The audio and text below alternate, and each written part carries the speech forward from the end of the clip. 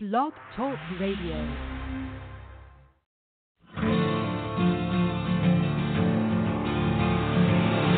It's time to strap our boots on. This is the perfect day to die.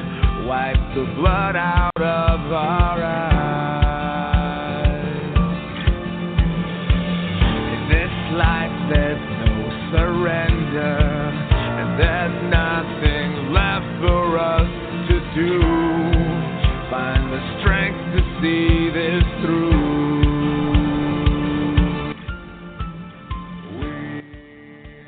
Hello, folks. Thank you very much for coming to Barnes Logic Political Talk, part of the growing conservative conversation, and also part of the Patriot Journalist Network. And you can find the Patriot Journalist Network by going to www.patriotjournalist.com. Tonight we've got an interesting show, one that may cause some anger and also some laughs. We'll be talking about Rachel Maddow going over the deep end over Donald Trump, and supposedly had this huge announcement yesterday about Donald Trump's taxes. Oh my gosh, we got some of his tax information, tax forms or what have you. Made a huge deal out of it. And it made this little surprise thing on Twitter. And I don't know how much you folks out there have watched covered of it or heard of it, but it pretty much flopped. And we'll talk more about that later. We've got a couple audio, some articles we'll have as well. But yeah, pretty much flopped. And she made this big hoopla out of it. Now I know a lot of folks are probably listening to the podcast because tonight the show, Donald Trump just happens to be on TV at a rally in Nashville. I didn't get much chance to. I didn't get any chance to see that. Maybe there'll be something we'll discuss next week as we continue to try to get to guests we've been working on. But I've had a project come up. We're going to be talking a little bit about that later on in the show. That came up for me, and we're not going to spend a lot of it, but we are going to have a segment towards the end of the show on it, and that's losing our private schools. I just found out a couple of weeks ago there was talk about merging the private Catholic school that my daughter goes to with another one. Now, we'll talk more about that later, but let's just say that that's not something I'm just going to sit laying down. So I have been spending a lot of my time organizing a group to combat that. And so we'll talk more about that, not just with what I'm dealing with, of course, and I rarely bring any personal stuff to the show, but I probably will this time because it is something that I'm just not experiencing. There are others experiencing it all around the country. This is happening. So we'll talk about that. But anyway, excuse me, guess I'm getting a little bit of a cold with all the crazy weather that's kind of been bouncing back and forth. So basically, the first audio we'll have of Maddow, Rachel Maddow. Now, of course, that she is on MSNBC. I mean, I could barely stand to watch her. She just, kind of drives me nuts. She's hard to listen to. Plus, I mean, she's a kook. And it's obvious she hates Trump. There was an audio I thought about having tonight with her, basically saying there's no way Trump could win. At one point she's like, even if he won all the swing states and the state of Maine, he was still going to lose. And then, of course, as we all know, in that glorious night, Trump won. And then I was just kind of reliving it all over again, seeing how, the sadness on her face, and, of course, the liberals crying, and, the Hillary Clinton supporters crying, things of that nature. And so that was something to witness, and it was hilarious. But anyway, I wish I would have played that audio because it was quite funny seeing her reaction, and as I said, reliving that. But of course, as she did release, I guess what is she released? But she got something 2005 taxes, and we're going to make more commentary on that later on after I play the audio. So let's go ahead and play the first clip I've got here. Now this is about a 10-minute clip, and we'll hear if and then we'll make commentary and you'll hear what she's got to say on those tax returns. So let's go ahead and get the audio going, and then we already got a couple of our panelists on the line, so if you'd like to chime in on that, we'll get you in after this clip. But here is Rachel Maddow on Trump's tax returns. Supposedly has this guy who's some kind of expert, but she'll explain what his credentials supposedly are. What I have here is a copy of Donald Trump's tax returns. We have his federal tax return for 1 year for 2005. I believe this is the only set of the president's federal taxes that reporters have ever gotten a hold of. What we have are these 2 pages, front and back, from the same 1040 form that you might have filled out when you file your taxes. And in terms of what's on here, let me give you the basics. Aside from the numbers being large, these pages are straightforward. He paid $38 million, looks like $38 million in taxes. He took a big write-down of $103 million. More on that later. If you add up the lines for income, he made more than $150 million in that year. Mazel tov. We got these pages. We got this document today from a Pulitzer Prize-winning investigative journalist who's better on financial matters than almost anybody else in the business. His name is David K. Johnston. These pages turned up the other day in his mailbox. David will join us live here in just a moment. But because nobody has had the president's taxes before, we didn't know what to expect. When we showed this 2005 return to the White House to ask them if it's real, we sent this over to the White House tonight, and the White House responded basically with, yep. I'm going to read you the White House statement on this tonight. Quote, before being elected president, Mr. Trump was one of the most successful businessmen in the world, with a responsibility to his company, his family, and his employees to pay no more tax than legally required. That being said, Mr. Trump paid $38 million, even after taking into account large-scale depreciation for construction on an income of more than $150 million, as well as paying tens of millions of dollars in other taxes, such as sales and excise taxes and employment taxes. And this illegally published return proves just that. Despite this substantial income figure and tax paid, it is totally illegal to steal and publish tax returns. The dishonest media can continue to make this part of their agenda, while the president will focus on his, which includes tax reform that will benefit all Americans. White House statement for tonight. For the record, the First Amendment gives us the right to publish this return. It is not illegally published, nor are we fake. Pinch me, I'm real. But good on the White House for acknowledging the return as proof of what the president made and paid that year. Here's the thing, though. A full tax return for someone like Donald Trump would be a lot longer than the 2 pages that we have here. There are all kinds of schedules and notes and attachments that could be involved, all containing information about the president and his money. Why will he not release his taxes, his full taxes, the way other presidents have done? Why not let the public see the information for themselves? We have obtained this, but this is all we've got. This tells us something, but he still has disclosed, apparently willingly disclosed, nothing compared to all other modern presidents. Joining us now is David K. Johnston. He's editor and founder of DCReport.org, which has posted this document as of a few minutes ago. He's also the author of The Making of Donald Trump and the Pulitzer Prize-winning financial reporter who found the president's 2005 tax returns in his mailbox. David, thank you for being here. Delighted.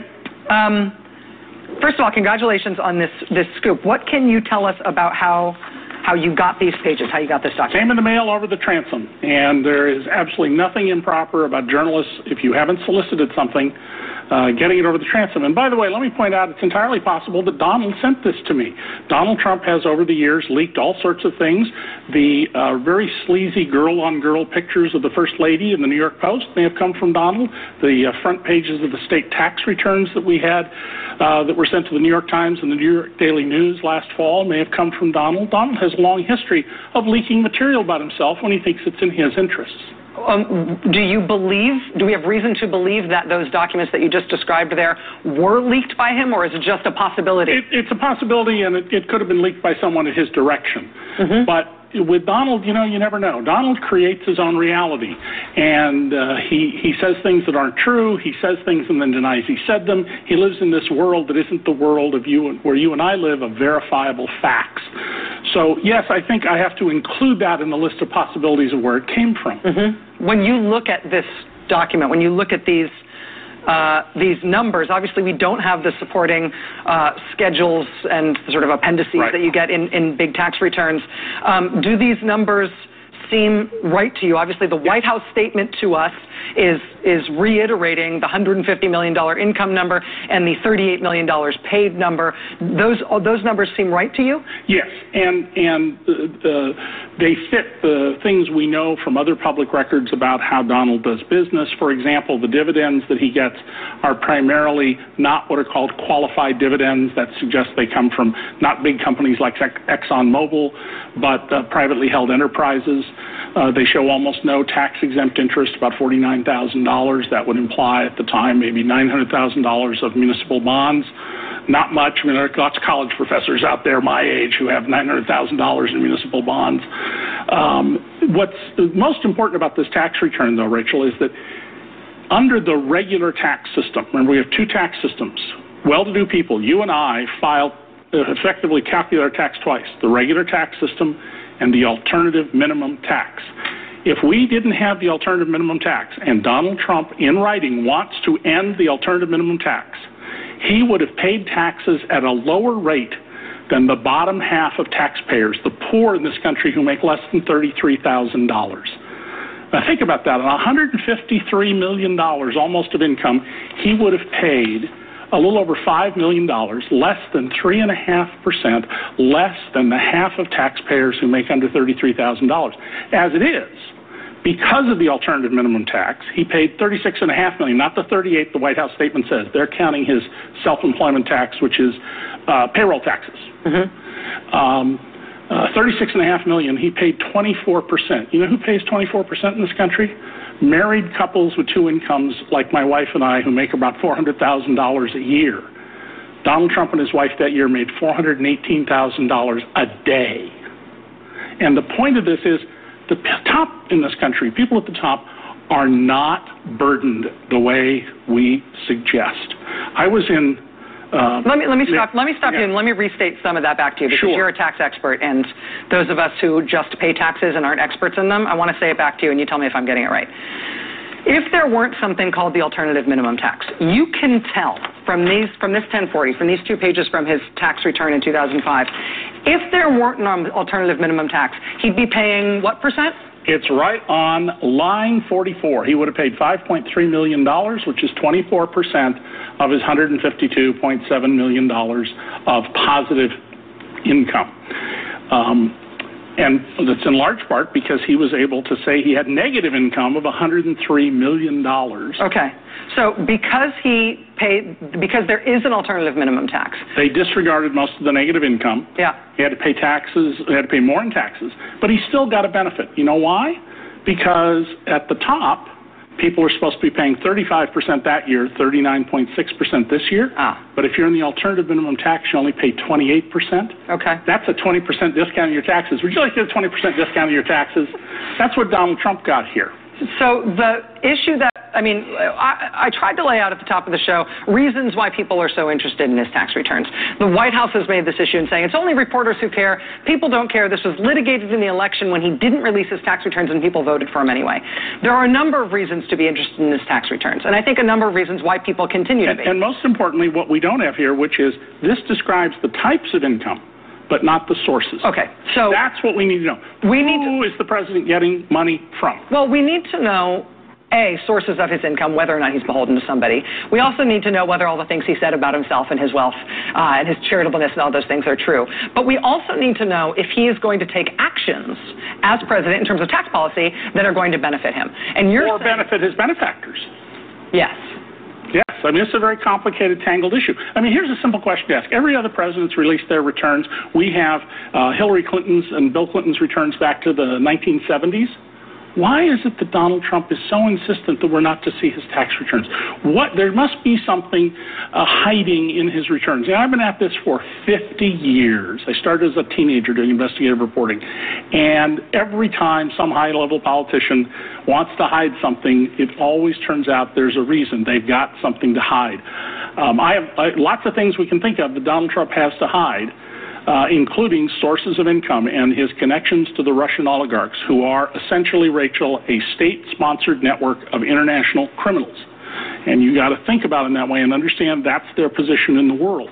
And Donald Trump really is desperate that we don't see where his money comes from. And this is a man who we know was very deeply involved with one of the biggest drug kingpins in America in the 1980s. He risked his casino license just to show his loyalty to that man. He did business with the biggest mobsters in New York. For years, he traveled with the son of the head of the reputed Russian mob boss, himself a twice convicted felon. He says, I wouldn't know if he was in the room, even though they were together all the time, traveling. And many other criminals he has associated with throughout his life. So it's particularly relevant for us to say, where'd you get the money? David K. Johnston is the editor and founder of DCReport.org. He is the one who obtained this Donald Trump tax return 2005. David, can you stay with us for a moment? Sure. We're going to bring my colleague Chris Hayes into this discussion. And I want to get back to this issue about the sources of Trump's money and also the source of this document tonight. We have published this 2005 tax return from the president on maddowblog.com. We've also linked to David K. Johnston's extensive reporting on this on DCReport.org. David's back with us in a moment. Stay with us. And who cares about those websites? And Susan, we'll get you into the show. Excuse me, I just think that's something in my throat I just can't seem to get rid of. And so anyway, so they made a big deal. Remember, this is his tax return from 2005. So we're talking about something from 12 years ago. So that's, that in and of itself is like, whatever. But anyway, so they were talking about Trump could have sent them. And, even some conservative talk shows were mentioning, something about that. Is it a possibility? Well, yeah, sure. But it does show that, hello, I paid $38 million in taxes, and so that's what, 25% in taxes? I mean, how much tax do you think someone's got to pay? Now, for me, if I had an opportunity to pay less taxes and write things off and not pay so much, guess what? I'd do it.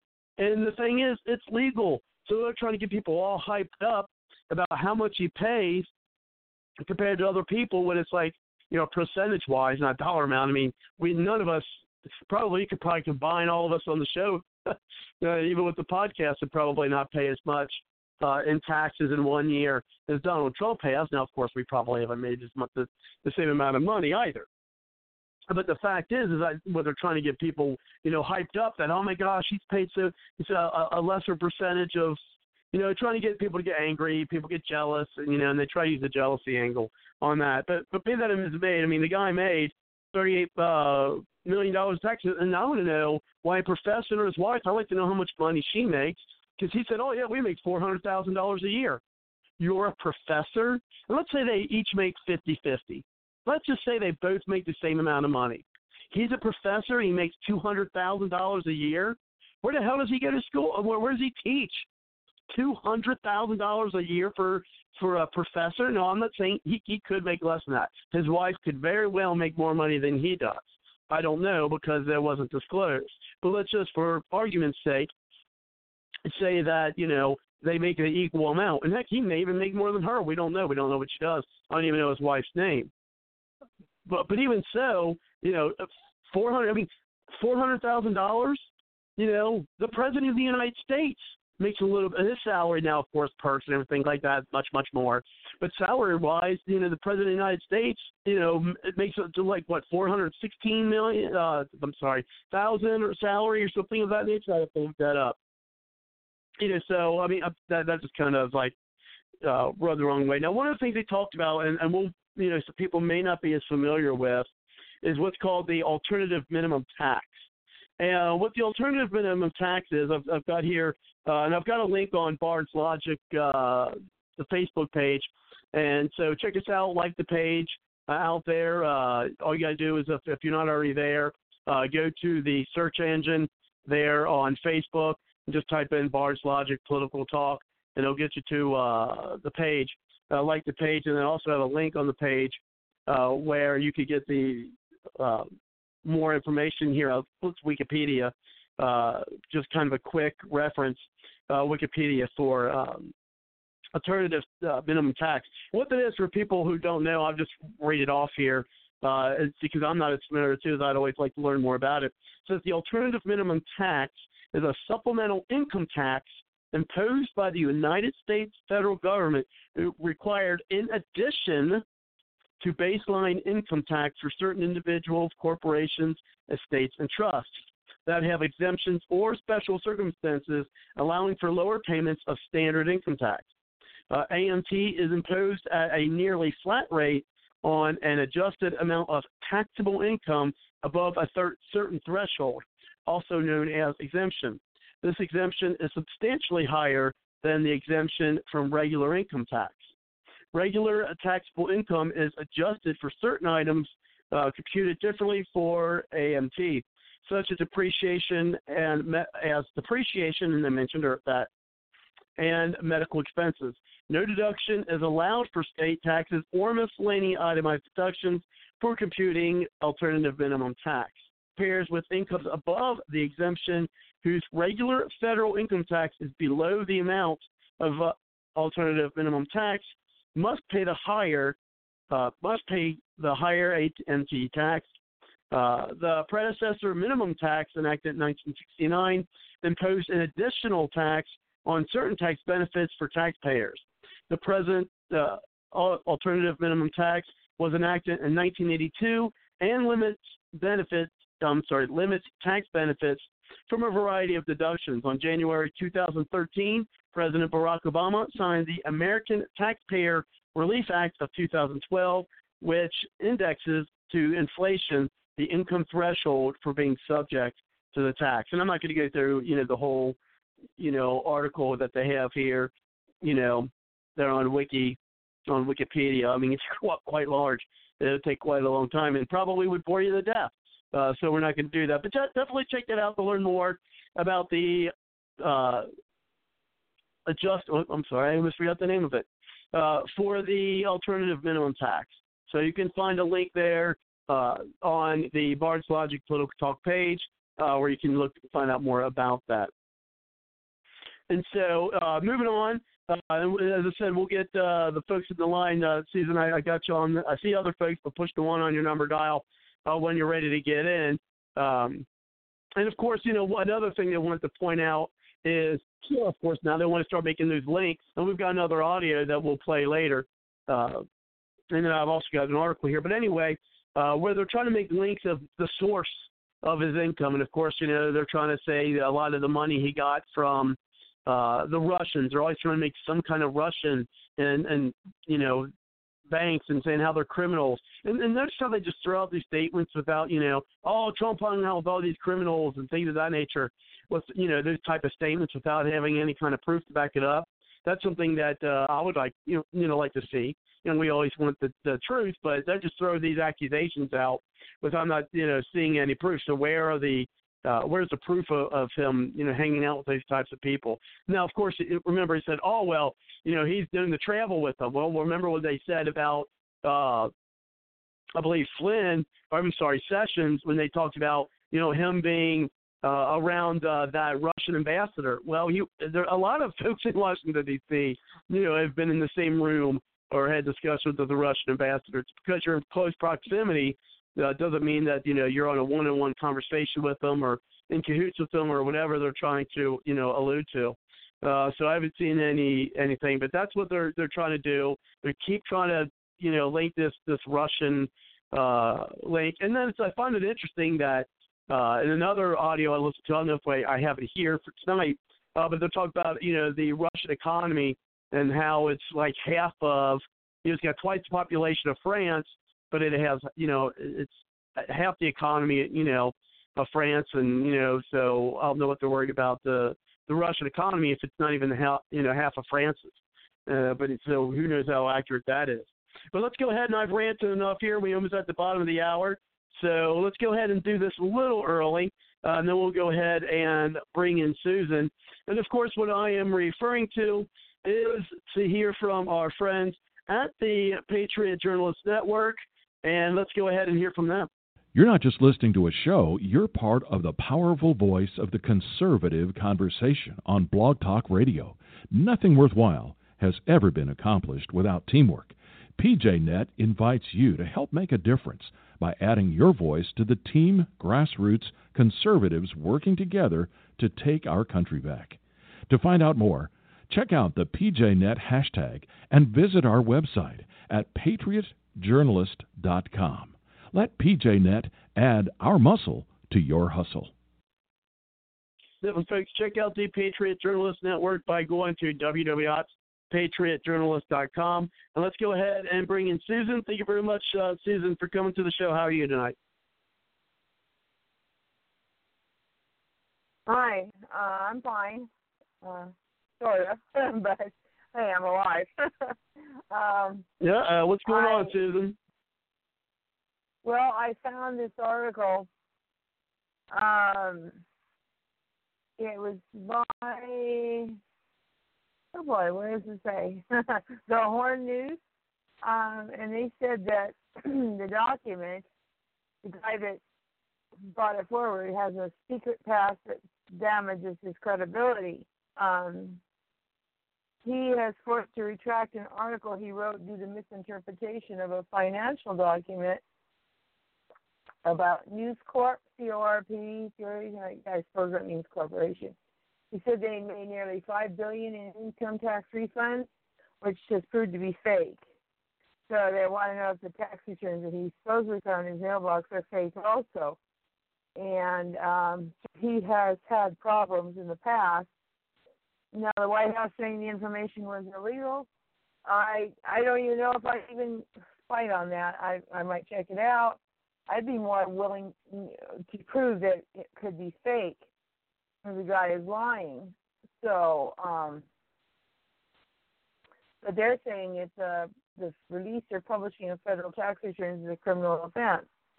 So I don't know, but I do know this guy, the first thing to attack is whether he's even for real or not. You know, if he just made something up, or I don't know how, and I don't know how he would have gotten his hands on it, but this was in 2011 when he misreported on a financial issue. So it wasn't 12, 13, 14, 15, 5 years ago. So this guy is very, very questionable, and that's what they really need to investigate is his credibility, whether he's done all this before, taking stuff and doing stuff. And I have another note, just in case any of you didn't know. I haven't been on the computer. There's just so much going on. And because he has written about the violent opposition to Donald Trump, he's written this book, launched a new book. What's the name of the new book? Trump's War, His Battle for America. Was launched Tuesday. Michael Savage was attacked physically at a San Francisco Bay Area restaurant. They kicked his little dog and went after him, and he was bloodied up. And they're going to go after him for hate crime politically, but because of Michael's political views. So I just thought you want to know that. That's pretty sad. A reporter just walking out with bags of food in his hand and attack his dog and then him. So I thought you'd want to know that. That's kind of weird. Yeah. Yeah. Michael Savage is attacked physically, and Donald Trump is. What do you say about this world and people in it sometimes? I tell you what, it's just been so crazy since Trump's gotten office. Some of the things to do, it's unbelievable. It's like, don't people realize that Donald Trump it's because of the media. I mean, people need to realize that Donald Trump getting in is a good thing for the very fact that he's not a politician. I mean, it just surprises me. It amazes me still that people don't realize that, you know, we've got someone in there who's finally not been a career politician for so many years, you know, and you would think people would be like, no, obviously he's not one of us, so to speak, but he's not a part of the political class. You know, I mean, well, you would think they'd be kind of tired of that, you know, but apparently not. You know, a lot of people still, but of course, you know, it's the media, and I know a lot of good people who are literally afraid of Trump because all they do, unfortunately, is listen to people like Rachel Maddow. I had a good friend. I said had because I haven't heard from him in a long time, and I'm starting to think it's because of my support for Trump, and his wife. She unfriended me on Facebook, and I'm thinking, you know, about our friendship, but I mean, and I think I might have offended him because he's a college professor. And I said, you know, I said to him, I said, if all I watched, you know, was, you know, the MSNBC, CNN, C-SPAN, NPR, not C-SPAN, NPR, you know, MSNBC, you know, things of that nature, you know, I think I'd be concerned about Trump too. And I said, how about, you know, broadening, I'm paraphrasing here. I mean, I could probably pull up exactly what I said. To him, and I didn't get a response. You know, let's see if I'm going to see if I can pull. I mean, that was such a long time ago, and I don't even know if I can even find that. You know, that conversation with him. But you know, I'm like, you know, I mean, if people, that's all they do is pay attention, you know, to those type of folks. I mean, I understand why they're. I mean, I know people who are literally, as I said, literally fearful. You know, I mean, I did have a lady at work who's like, you know, she's broken into hives and things of that nature from, you know, being concerned about Donald Trump, you know, being president. I'm like, man, that's kind of ridiculous. You know, I mean, to be that, but I mean, it's because all the stuff that they're hearing in the media. I mean, that's what's making them, you know, so afraid. I mean, you've got some really, as I said, really intelligent people who, you know, that's all they watch. You know, I think that's all they want. You know, it's all they watch from people. And I'm trying to find that, you know, what I said to them. But I think, I mean, this is something back in, I guess, I know it's just been a long time. But anyway, maybe I'll just look at some other time. I mean, we're talking back in probably November, you know, maybe even October. And then it's a shame. But, yeah, I mean, what's going on is it's unbelievable. Yep. So what I've got here is we're on the bottom of the hour. I do got an article here that it says Rachel Maddow, and this is about the tax portion of it. It says here's Rachel Maddow overpromises, underdelivers on Trump tax story. Now this is from the AirCentral or azcentral.com. So I guess this is from Arizona, and this is telling too because it says I'm a fan. Yeah, listen to this. It says I am a fan of MSNBC's Rachel Maddow, but on Tuesday she overpromised and underdelivered on a story about President Donald Trump's tax returns. Those returns, of course, are at the moment the holy grail of political reporting. While Trump is under no legal obligation to do so, other candidates have released their returns as a matter of course. Trump's refusal to do so raises all sorts of conspiracy theories. What can be found there? Ties to Russia, who he owes what, maybe he's not as rich as he claims, as you guys heard all those questions from that video or audio. Tuesday afternoon, Maddow, who hosts the Rachel Maddow Show on MSNBC, tweeted, breaking, we've got Trump's tax returns tonight at 9 p.m. Eastern. And that was a tweet. I'm even looking at the tweet. Okay. It says, the internet, in its usual fashion, lost its collective mind. Finally, we're going to get to the bottom of this, the real story, the follow the money trail that will explain everything and prove that Trump is a puppet of, oh, wait a second. Less than an hour later, Maddow follow up with this tweet. What we've got is from 2005, the president's 1040 form. Details to come tonight, 9 p.m. Eastern Time, MSNBC. Well, that's a different kettle of fish entirely, like buying the Led Zeppelin album of the band's greatest hits and finding out it's some inferior live recording, huh? That's hilarious. When he the had show one aired, tax return. yeah, well, it was 2005. All they had was 2 pages of his 1040. That's all they had. It said when the show aired, Maddow took her sweet time to the meat of the story, such as it was. Again, social media went nuts, but this wasn't really Maddow's fault.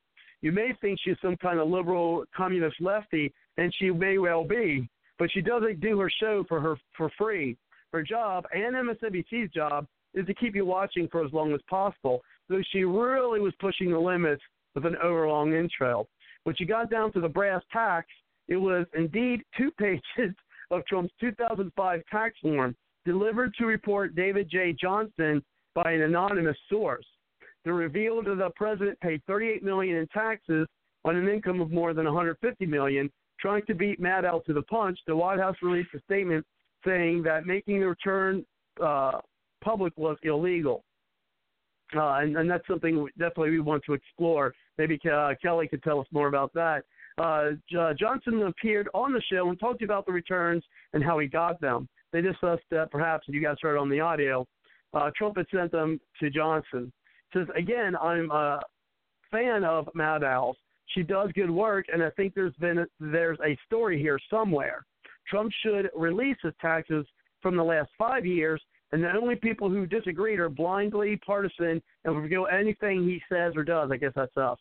And their name is Legion. Yeah, I guess that's my name's Robert, by the way, pal. His continuing to do so raises all kinds of blah, blah, blah, blah. Says, I think MSNBC rushed into the story when they could have taken more time and done a better, more thorough job. I certainly don't think they should have bragged. We have Trump's tax returns, and when they did, well, sort of, it was a best misleading tease.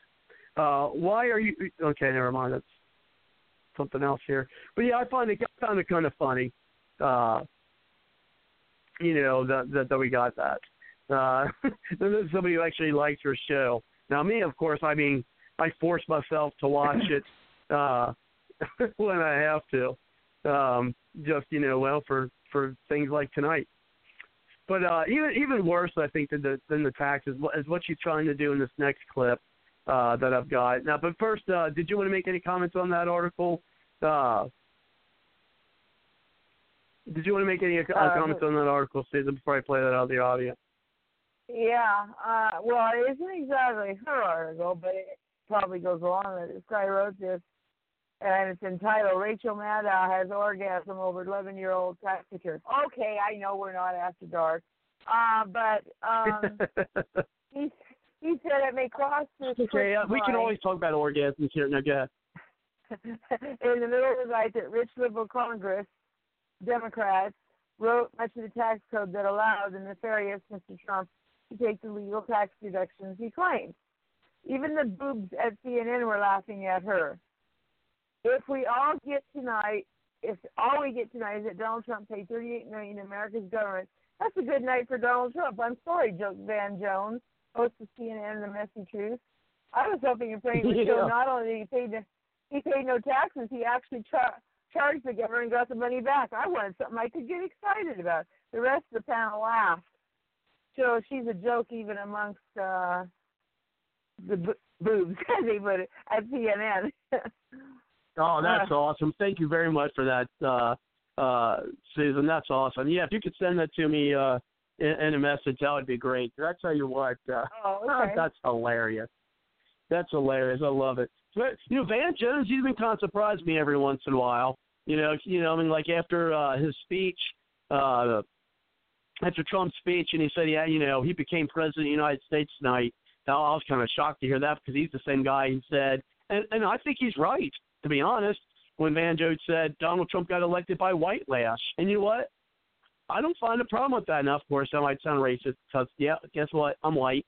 But you know what? What the politicians need to realize, and I think they might be a little bit, is that as much as they would hate to admit it, in my opinion, and again, this is going to sound racist, but it's not, Caucasians are still the majority of this country, but yet we're treated as if we're not.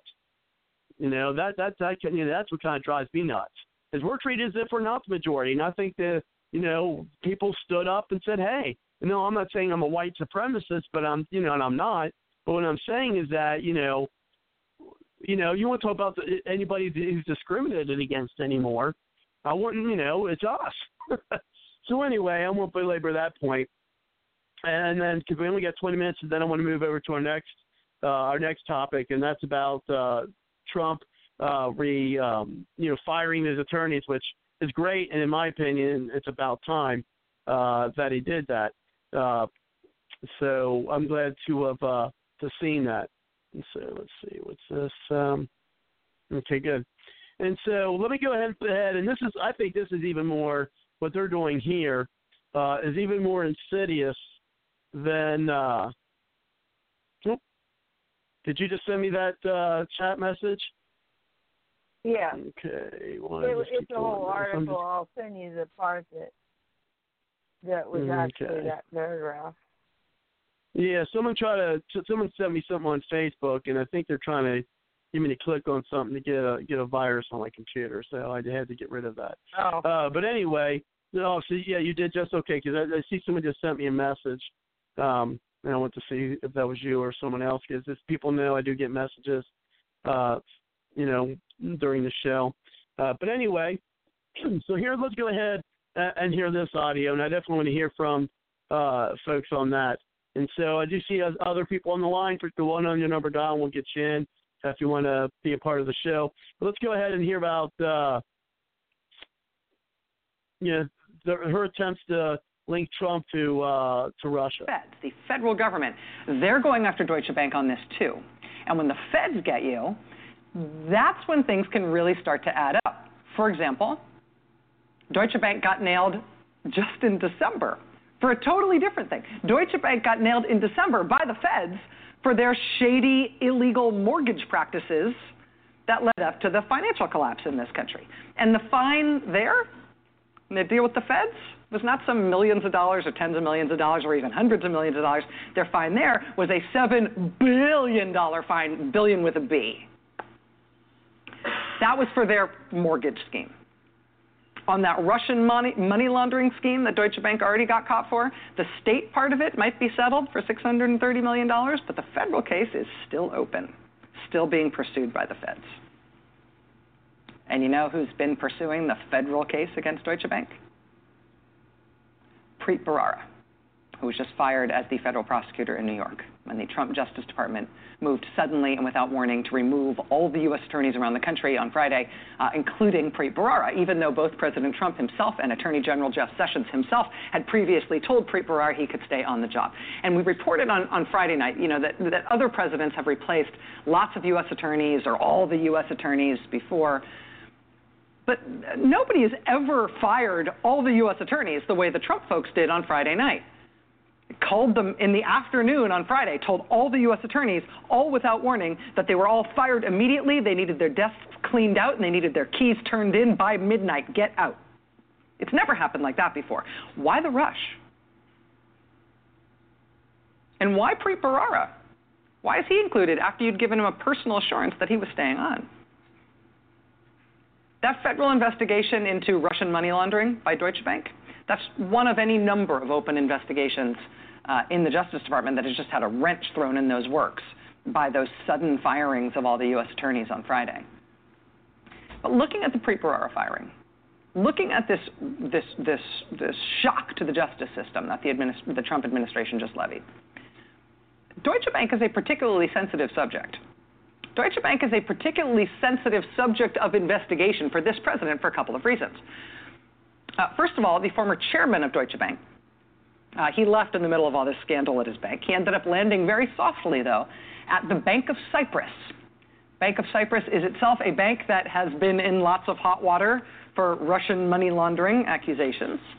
The Deutsche Bank chairman was installed as chairman of the Bank of Cyprus by the major shareholders of the Bank of Cyprus. Major shareholders of the Bank of Cyprus include this Russian oligarch. They call him the king of fertilizer. He's now becoming famous in this country for having inexplicably paid Donald Trump $95 million for a single house. It's the single largest price ever paid for a house in the United States. He paid Donald Trump $95 million for that property, even though Trump himself had only paid $41 million for it a few years earlier. Why did a Russian oligarch pay Donald Trump over $50 million over and above what Trump had paid for that property? We still don't know. The king of fertilizer reportedly never set foot in the property. He certainly never lived there. He has since torn it down, but Donald Trump pocketed over $50 million in that one sale with that Russian oligarch, who's a major shareholder in the Bank of Cyprus, which has been done and held up on Russian money laundering allegations over the years. And now, in terms of the Bank of Cyprus, there is... And it's, again, they're trying to link Trump with the Russians, trying to link them, to the mob, to this guy who bought, from my understanding, I think he bought that house back in 2006, and so, or something of that nature, 2007. And, of course, they're talking about, Trump peddling, influence. And on Sean Hannity last night, he was saying, oh, yeah, so what they're trying to contend, now you didn't hear it here, and I tried to find an audio on that with what Sean was talking about last night on his show, but I couldn't find it. And frankly, as I said earlier, I've been spending a lot of time what we're going to talk about in our last segment tonight, and that's about losing our private schools, and that's something I want to talk about in the last hour. And I think this audio is also, a good segue to our next segment as well on the firings, because it's such a big hoopla. But anyway, is that, they're trying, what Sean was saying was that, what they were trying to contend was that somehow they knew that, President Trump was going to be, president, well, he wasn't president at the time, but that Trump was going to be president someday, and so they wanted to do some dealings with him so that they can hold something over Trump, or Trump will owe them one, or something of that nature. With that deal with selling that home, and, certainly, do more digging, whether you're listening to the show tonight live or through the podcast, and you find some information, just, send me a message through the Bars Logic Political Talk website. There's the contact page. You can contact me there. And so, check that out as well. So where's,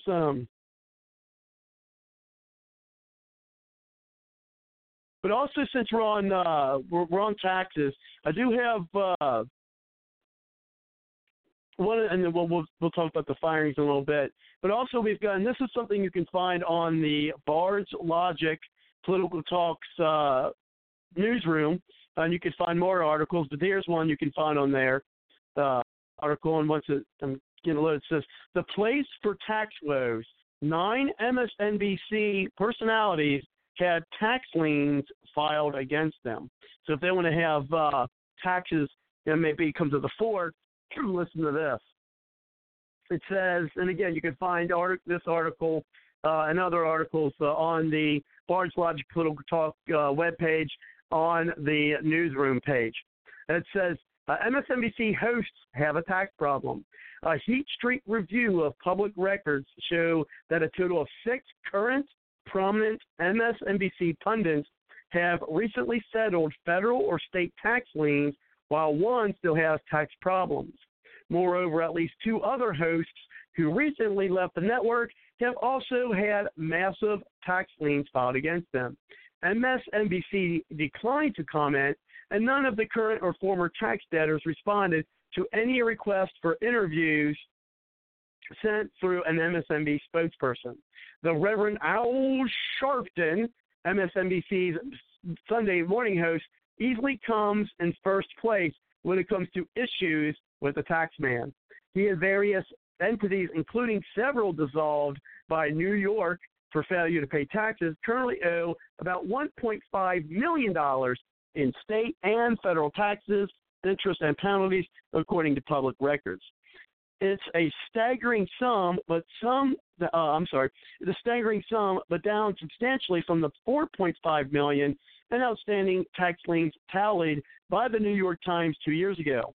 Sharpton has repeatedly said he's worked out agreements with authorities to settle his tax debt, and a source close to him says he's been paying it down aggressively, aware of how it may affect his legacy. The Reverend has repeatedly called publicly for the wealthy to pay their fair share of taxes. Several other prominent MSM talking heads have settled their tax debt only after liens were filed.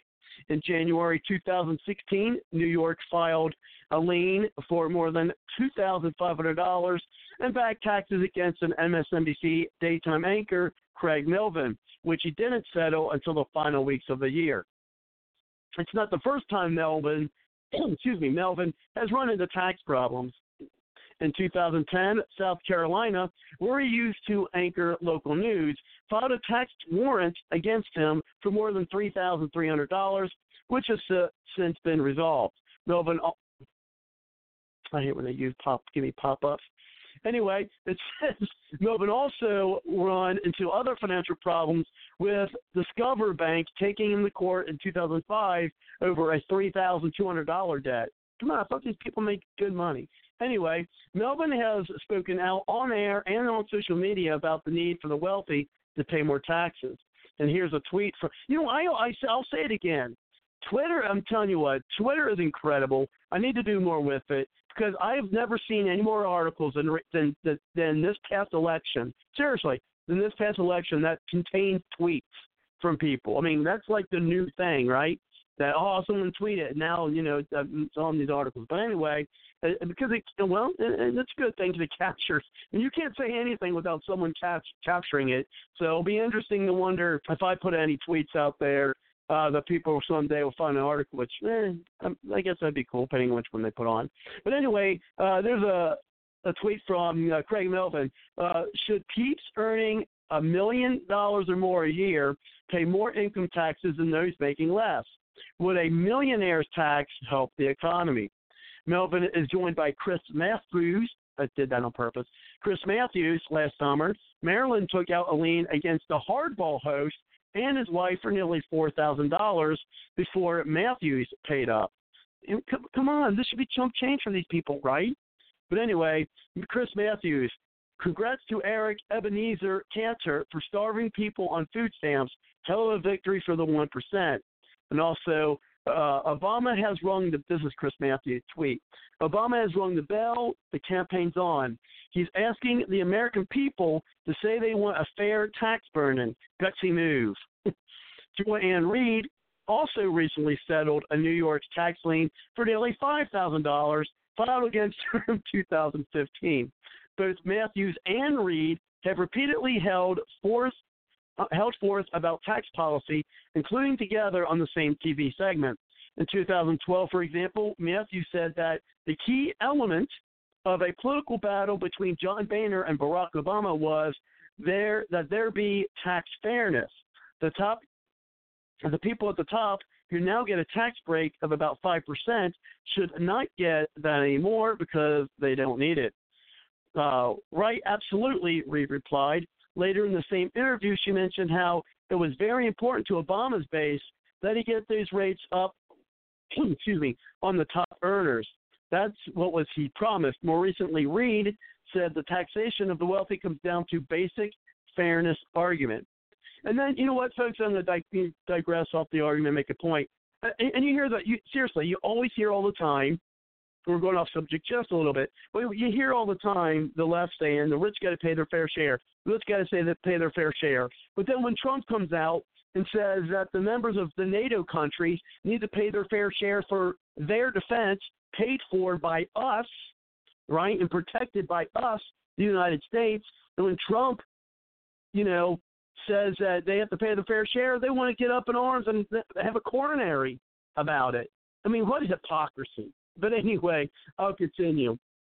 It says in 2016, Kristen Welker finally paid a $6,700 in California lien taxes. Though she's offered little personal commentary about tax policy, she has reported on the issue. These are tweets from Kristen Welker. POTUS, inequality has deepened. Upward mobility has stalled. Dems will campaign on issues related to inequality. This was in January of 2014. This is in 2012. POTUS, majority of voters agree with me when it comes to wealthy paying more in taxes. A subtle suggestion, he's got a mandate. And this one's again from 2012. Per Dem source FAM with talks, The call between Boehner and POTUS was tense because the R offer had permanent tax cuts for wealthy Americans. It has here, since two other recent MSNBC personalities have also grappled with massive tax debt.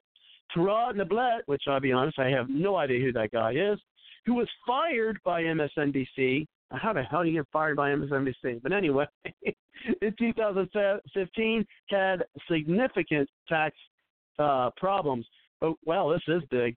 According to public records from the New York City Department of Finance office of the City Register, the IRS filed two separate tax liens against him for more than $257,000, covering the year. Man, how much is this guy making? He's got tax liens of $257,000, covering the years from 2008 to 2012. Okay, that's 4 years, but still, that's $50,000 a year. More than that. Oh my gosh, there's people who don't even make that, and he owes that in taxes. Anyway, actually, there's a lot of people who don't make that. But anyway, it's unclear whether he has made any effort to pay off his tax debt or whether they remain outstanding. Neblet did not respond to our media requests sent to his various social media accounts, and by deadline, his representative for speaking gigs has also failed to respond to our detailed inquiry. The New York City office that recorded the liens was unable to confirm or deny any payments. The New York State Department of Taxation and Finance said it did not show any state warrants, but couldn't comment on the status of federal tax warrants. By deadline, the Internal Revenue Service hasn't responded to Heat Street's detailed query about whether the tax debt was outstanding. Melissa Harris Perry, who left the network in 2016, had a federal lien against her for around $70,000. She paid it off the following year. Could you imagine? Oh, here, take $70,000. Well, wouldn't that be nice? But anyway, she did not comment to Heat Street's request for comments. And so they all want to get on Trump about taxes, but yet he's paying his, and they're not paying theirs, and they want to complain about it. And again, folks, you can find that article as well as many articles and pictures and videos on the Bard's Logic Political Talk newsroom, where you can find at www.bardslogicpoliticaltalk.com. So check that out. And you can also subscribe and get articles and updates from the Bard's Logic Political Talk newsroom. There's a little spot there where you can put in your email address.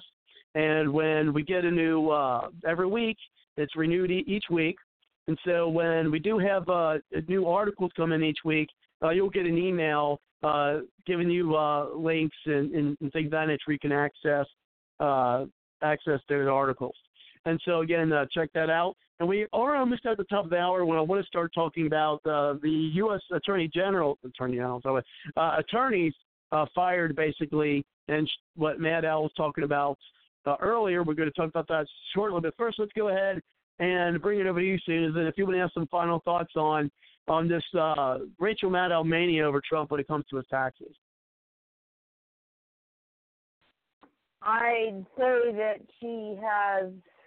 it's all better turned out right. This guy is giving her the right information, because if not, she's going to be really embarrassed and might leave herself open for a lawsuit. I don't know. She's crazy in the head. But then, I think a lot of them are anymore. I just shake my head at all of it. And what do you say? Well, that's why I call it liberal hysteria. Well, what is it, Michael Savage? He who was attacked says about the liberals. I had a book written on it. I can't remember. But that they're liberals are mentioned. Hey, Heat Seeker. I was saying, Heat Seeker, want to welcome you to the chat. If you'd like to chime in, you can, of course, chime in there through chat as you have. And it says audit away. If you want to put some clarification or some elaboration there, Heat Seeker, on that comment there in chat, just go ahead and put that on, get on the show. And, of course, you're also welcome to give us a call at 347-945-7428.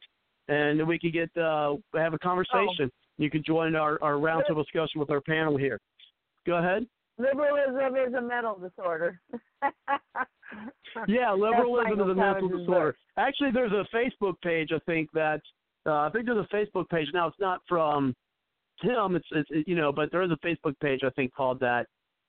It's not from Levin. And speaking of Levin, if you missed last week's show, we do have Levin putting out about leaks, about proof of leaks, and we have that full audio of him showing evidence of that on our previous shows. So you go to the archives here on Blog Talk Radio. You're also welcome to go to the for your mobile device. You can download for free on iTunes the shows there, so you can download them to your mobile device.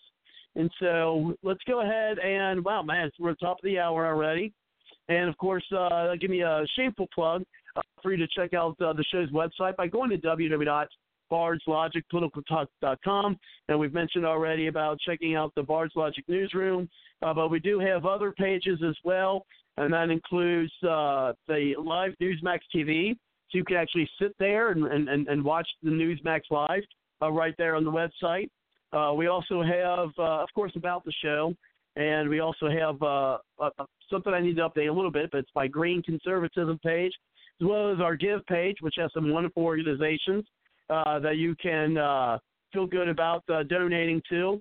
And, of course, then there's the contact portal where you can, contact me, the host, when, for any comments or things that you'd like to see, or hear, I should say, rather, on the show. So check that out again at www.bardslogicpoliticaltalk.com. And you'll see that we've kind of got a space-like theme, because that's something I've also been pushing there, is, revigorating our space program.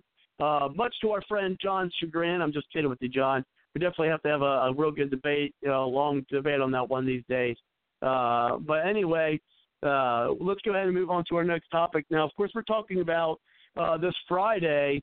Trump's like, get out of here. You're in one case, you're fired. And of course, then there's the big hoopla, that ensues on that. And so now, have you heard anything on that, Susan? On the firings, or basically telling them to get out, for those U.S. attorneys?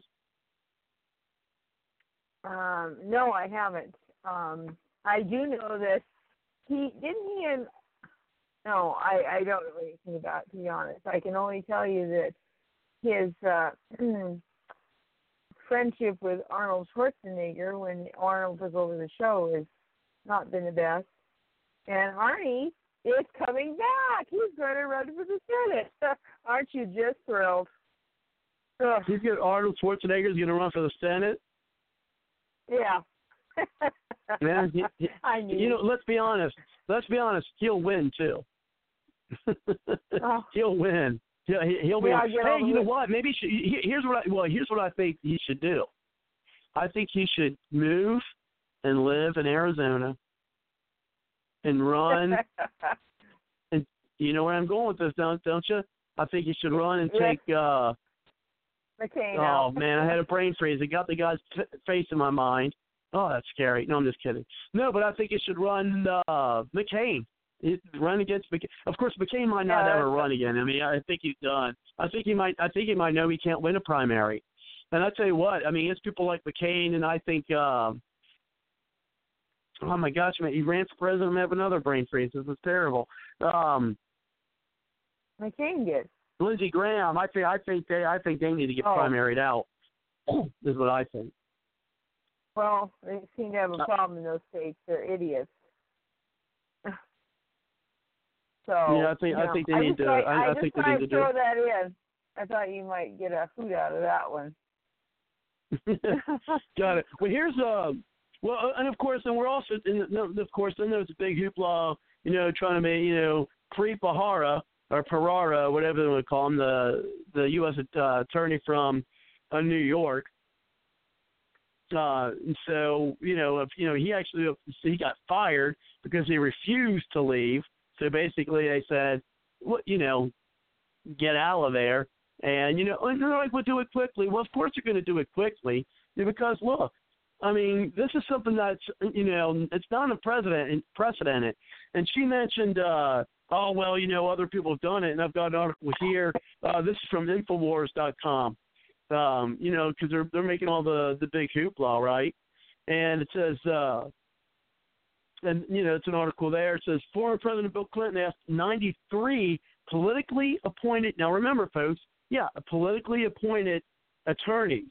Now, these are people from, appointed by Barack Obama. Of course he's going to want him out. Frankly, he's been in office 50-something days, 60 days or something like that. I think he should have gotten him out of there sooner. I don't know what they're complaining about. I mean, that would have been one of the things I would have done on day one. Say, if you work for the Obama administration, get out of there. That's what I would have done. Because now look what what they're starting to call the deep state. What they're causing. I mean, I would have done that in the first day. And they're saying how quickly. Did you were going to say something before I move on with this? Who? I thought you were going to say something. But basically it says former Bill Clinton, maybe it's our friend NSA Bob acting up. But anyway, it says former President Bill Clinton asked 93 politically appointed U.S. attorneys to resign in 1993, which didn't prompt as much media outrage as when President Trump did it. I tell you, I still hear President Trump. Just hearing that, it still tickles me to hear that. I tell you what, it still does. When I hear that, it's like, oh my gosh, we did it. But anyway, it says Attorney General Janet Reno today, and this is, I guess, from when he did it. And this is a quote here. It says, Attorney General Janet Reno today demanded the prompt resignation of all U.S. attorneys, leading the federal prosecutor and the District of Columbia to suggest the order could be tied to his long-running investigation of Representative Dan Rowandowski, a crucial ally of President Clinton, reported the New York Times on March 24th, 1993. All 93 U.S. attorneys knew they would be asked to step down since all are Republican holdovers and 16 have resigned so far. But the process generally takes much longer and had been carried out without the involvement of the Attorney General. And here's a letter. It says, Dear Mr. Sessions, interesting.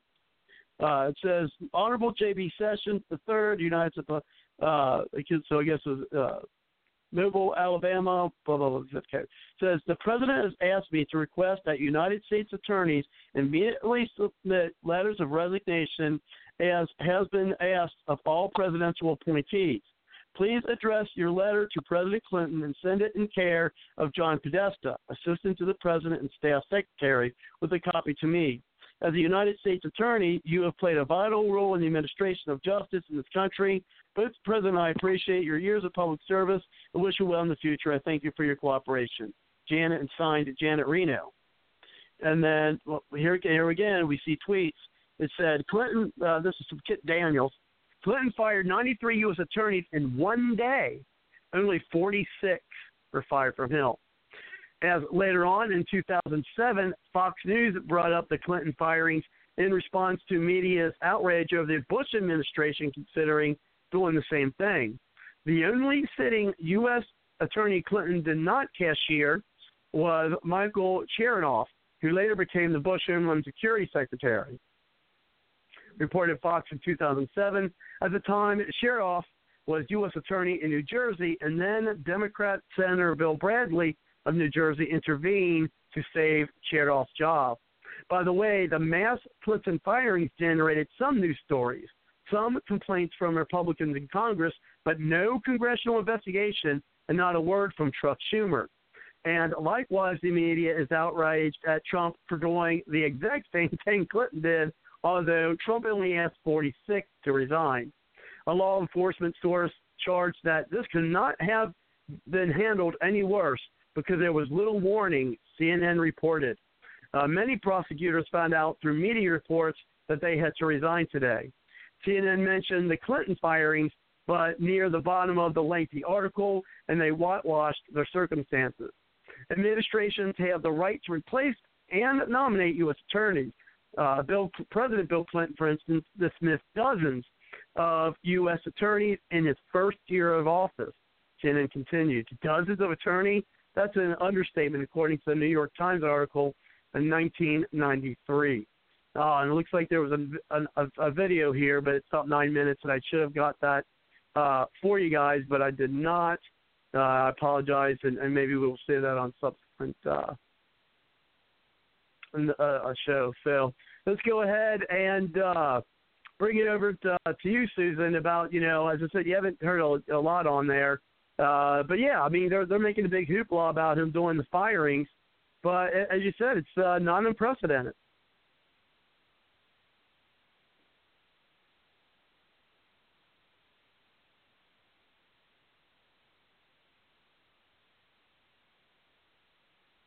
Oh, did we lose Susan? No, I'm here. I had it on mute.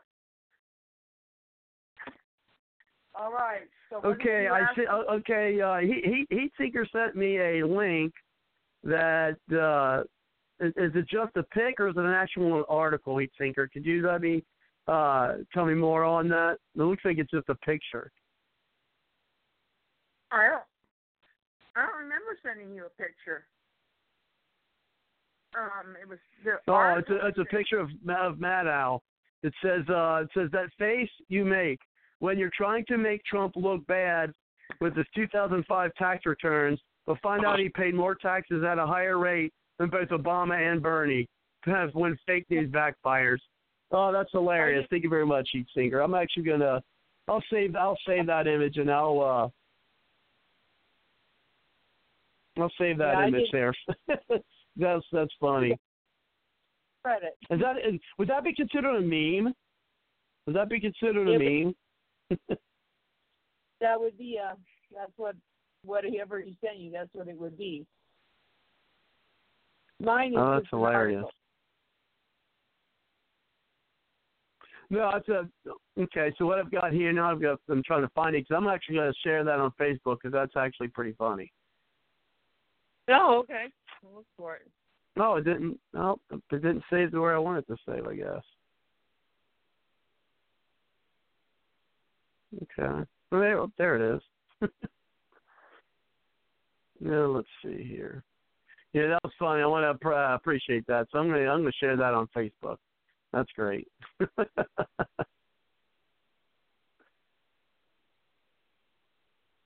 So anyway, so go ahead, Susan. I didn't mean to interrupt you. I just I just seen that, so I thought that was funny. No, I was just listening. I wasn't even saying anything. I just told you I didn't send it to you. Oh, okay. Okay. So I'm going to put it here on it says write something, but I'm just going to be put a picture once it loads up. That's hilarious. So this shows how we are actually a live show and we're not being recorded because we're doing things as we are talking on the show. So this is definitely something that we're doing that is live. So let me get this here. And folks, you can check this out on I'm going to share it to other pages, but we're going to check this out on the Bard's Logic Political Talk page there on Facebook. As I said, just put it in the search engine, and you'll be able to find that. So that's hilarious. That's just hilarious. I'm gonna have to share that now too. So where let's see. I'll just post it to. There's so many different groups that we both to here. Let's put it in the Trump party. How's that sound? There you go. For folks who are looking for different Facebook groups, and if you're a member of Facebook Heat Seeker, maybe you can check it out. But yeah, here's what I'll do is a kind of a public service announcement, kind of a public service to people. Is I'm going to name all these different, write these down, folks. And since you're listening live or you're listening on the podcast, what you can do is write down these the names of these Trump groups that you can look for, and then if you like a particular group, you can join them. So one, of course, is the Trump Party. So we'll share the picture in the Trump Party. So as I said, write these down. or you can always rewind if you're listening to this on the podcast. And let's see here. I'm just going to do this in alphabetical order. Why not? We'll have a little fun here. Even though it's not Bard's Logic After Dark, let's go ahead and have a little fun here. Well, I don't want to share an event. I want to share in a group. So let's see here. This should be funny. I'm not going to say anything. I'm going to let the meme speak for itself. And then here's one. It's called Making America Greater Together, and that's an exclamation mark after the together. So we'll share it on that. Don't you hate when you're trying to share something and then it just highlights everything as if you want to send it, everything on your page? It drives me nuts. I don't know why it's been doing that. Have you been having that problem, Susan?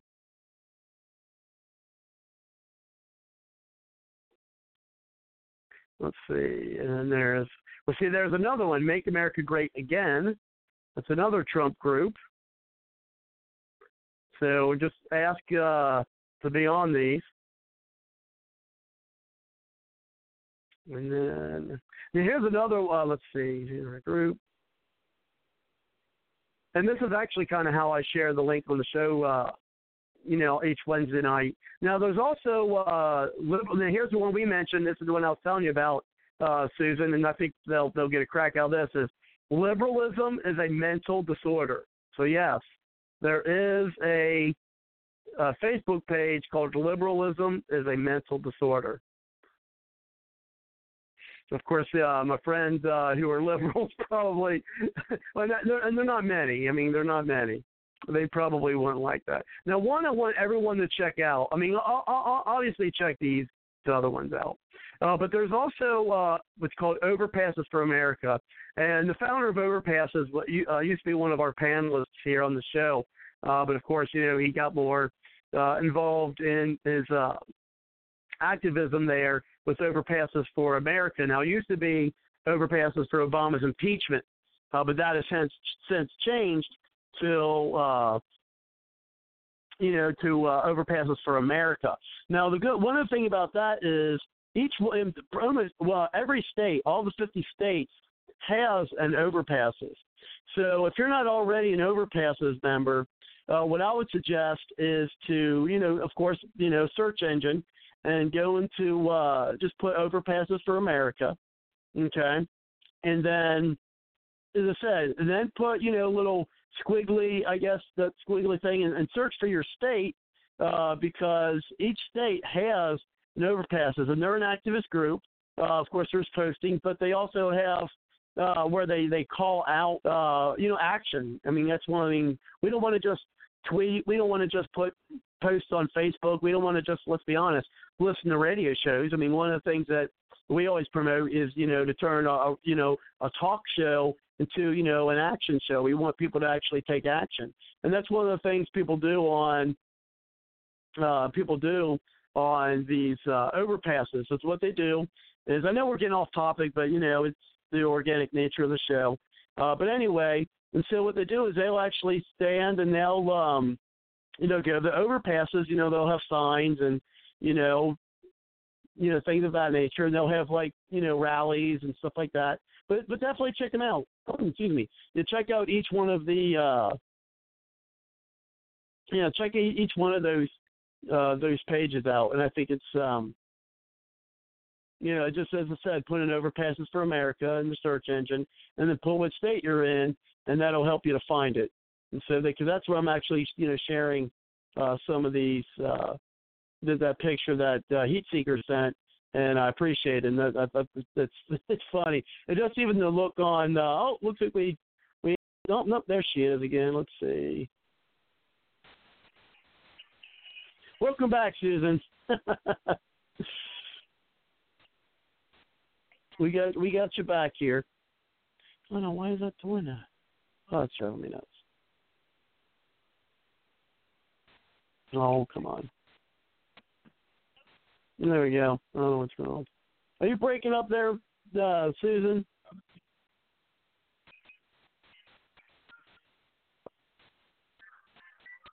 Yeah, that sounds really bad. Susan, she dropped the call. She's going to have to call back, I guess. Or, let's see. Are you there, Susan? Well, I can't even hear you.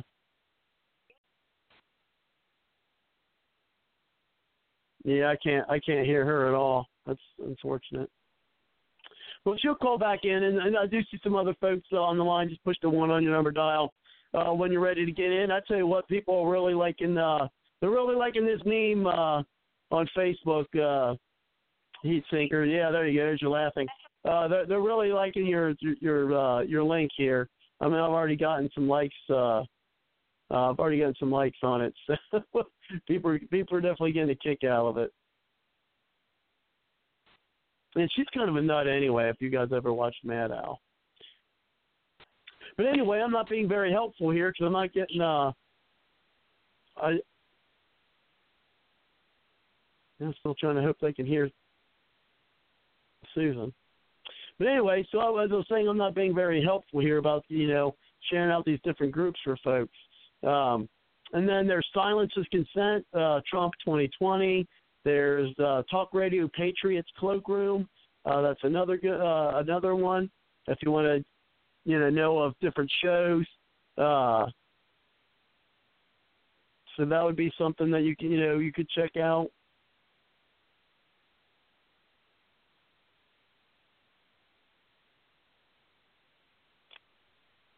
I think Facebook's not liking it. They're liking it. Then there's Trump Strong. Wow, I couldn't get that out. Trump Strong, and it's got a little C for like copyright on there. That's another one. It's another Trump group. And Lee Olson gave us a little laughing face on it. So I think now did you find that heat sinker, or did you make that up yourself, or how did that come about? I'll just share there in the chat how you came up with that meme, because that's hilarious. Especially the look on her face.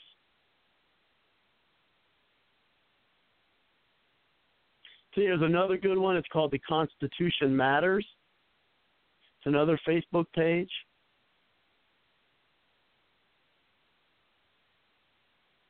See how I'm sharing with you folks? I'm just sharing with the audience here.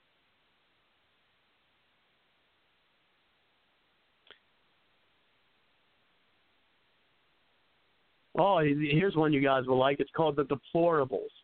That's another good one I think you guys would like, called The Deplorables. And we won't do this too much. I mean, as you can probably imagine, there's a lot of Facebook groups that I belong to. There's a ton of them.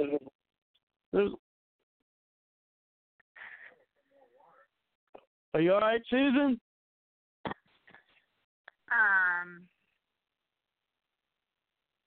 Well, it sounds like you're having some technical difficulties. It sounds like you're having some technical difficulties there. Well, I don't know. Can you hear me? Well, NSA Bob, barely. NSA Bob must be giving us some problems. I guess so. I could barely hear you for a little bit. And speaking of that, where is our friend Cindy? I tell you what, I haven't really seen her much around lately. I like to know what's going on with Cindy. Anybody? Have you been talking to Cindy? If anybody's talked to her, I don't know what's going on with her. But anyway, we also have another one that's called We. She posted it in the group one. There we go. It says we the people for Donald Trump, and that also has like a little copyright thing. And then Jesse Williams in the Deplorables just gave us a little laughing face.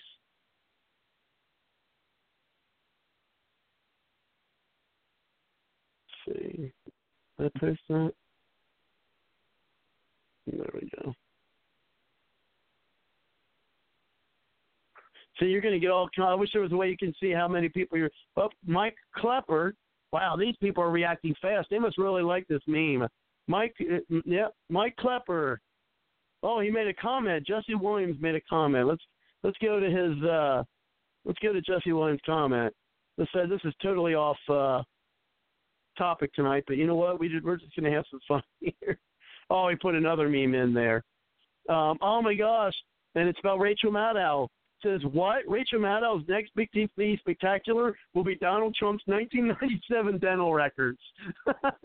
And what it is, the picture has, for all you who are familiar with the Andy Griffith Show, it has Andy Griffith there standing over, oh my gosh, who was his deputy? Come on, Susan, I know you watch the Andy Griffith Show.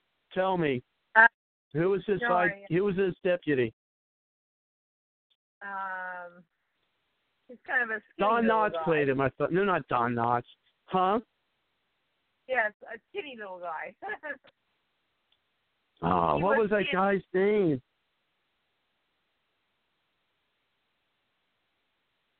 I can't remember. But anyway, yeah, so we got, we even had somebody to share the post. So it's going viral. It's going viral, Heat Sinker. So that's what you're doing, folks. Yep, there you go. We got another one, Alan Johnson from the Deplorables. It's going viral. It's going viral, Heat Seeker. Nope. Jared Morris. Boy, the Deplorables. Tell you what, if you guys want to join a group that's active, go to the Deplorables because, man, they look at that. We've only been doing this for a little bit, for what, a couple minutes, and 80 people's already. It's already reached 80 people. This picture did. Go ahead, Susan. Deputy Barney Fife. Deputy Fife. Barney Fife. That's right. And you're still breaking up really bad, Susan. I hate it. Ugh. Yeah, but a lot of people from the Deplorables, they really seem to like it. Barney Fife, there you go. Found it, but it was a good one. Yeah, that Barney Fife one was. See, we're going to have some fun here, and be informative for folks who are looking for new Facebook pages. And then we're not going to do this for the rest of the show, obviously, but I am kind of going off a little tangent here. But it's fun. As I said, we've only been doing this for, maybe 10 minutes of that, and we've already got, it's already got 80 people on it. I don't even think it's been 10 minutes. Maybe I'll just have a show where all I do is share memes. I'm just kidding. I wouldn't do that. I wouldn't do that. Well, if this tells you anything, I'm only on the D's right now. Or now I'm E's, because they kind of go in the alphabetical order. Let's see. Check out one that would be good.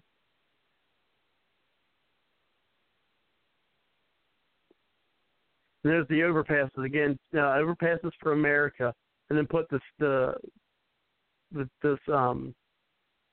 state that you're in. And then there's United for Trump. There's another Trump page there on Facebook. I tell you what, if you could consolidate all of the different Trump pages into one massive Trump support site, it would be incredible. And that's kind of and while I'm looking these up, I just. And this is going to be actually segue to the next topic is, because I'm working to try to basically save my daughter's school. She's a freshman at a private Catholic high school that we just found out a couple of weeks ago is they're closing it and merging with another school that's in a neighborhood 30 minutes away. And so, of course, we're not happy about it, and we'll talk more about it. In the segment, but one of the things, the problems we're finding is, with activism and how social media can help with activism, but it also hinders it, which we've talked about, in times before on that. But we'll do that more in the top of the hour when we talk about that discussion. So let's see here. And then, of course, there is the ever popular Government Bites, which is run by our very own Susan here. So check out Government Bites. Now, that's spelled B-Y-T-E-S when you look it up. Government and then B-Y-T-E-S. I tell you what, there we go again. There we go. That's the Teresa Irvine from the Deplorables. I tell you what, if you want to join a group that, is active, those Deplorables, they're really, they're liking and sharing. So far, yeah, there you go. There's a little contest that they don't even know about on the pages. Let's see. Checking out to see your post. Oh. Well, let's see. Oh, that is cute. You see that? There we go. And then there's We Love President Trump. That's another one. Now, I tell you what, that one, they've been actually pretty busy tonight. We Love President Trump. And then, John Mackey from Trump Strong, he reacted with a laugh. And then from Make America Great Again, we have Rosa Meza. And then, hey, there you go, Susan. Susan liked it, and Government Bites. I don't know why, but I'm having so much fun doing this. Oh, my gosh. There you go, Nikki Hayes, the Deplorables. Hope Stevens, the Trump Party. So write these down, folks, and if you want to join these groups, someone, they commented on a post, not we love President Trump. They're reacting a lot, and I think what they're reacting a lot too is part of the topics we talked about. Of course, we know that Trump was live in Nashville, and I think everybody was kind of paying attention to Trump instead of the show, which is making me mad. No, it's not making me mad. I understand, but anyway, so I think that's where a lot of people are tonight. I think they like to do things on Wednesdays. Let me tell you, because. We get that happen a lot. Let's see. And then there's alternative media networks. So that's, for all of us alternative news people. And let me refresh here. Oh, there we go. Jack Sparks and Trump Strong. He liked your picture there. Heat Seeker. Let's see. Wow, listen, Heat Seeker, you're it's getting there. 337 people reached so far. Just in that short time, 337 people. Now, I'll tell you what, if you can actually get everyone who reaches and likes and makes comments, if you can actually drive these people to action, let me tell you something. I mean, you want to talk about, a movement. You can really get people going. So, as I said, I'm having fun. This is something I've never done before, and I'm not going to do this like a lot or on every show, but it just kind of, happened, and so I'm just going to have fun with it because it's fun to see how many people are, watching. Let's see. Then there's the Trumpville Report News. However, I don't think they let me. I don't think they let people. Right. They don't allow people to post on their timeline. Trumpville Report News. I guess they got too many trolls in there. Unfortunately, I know that happens. But here's a good one. I don't see them posting a lot, but here's a good one. It says New World Order Resistance. And so, that might be one, if you guys are interested in that topic, to check that page out. As I said, I don't see them very much, but we, that's, it's still out there for you. Let's see. Again, there's all kind of overpasses for America. I mean, if you got a state, there you go. Then there's Right Opinion Radio Broadcast. And that's also has different radio programs on there if you want to check out different radio programs for that.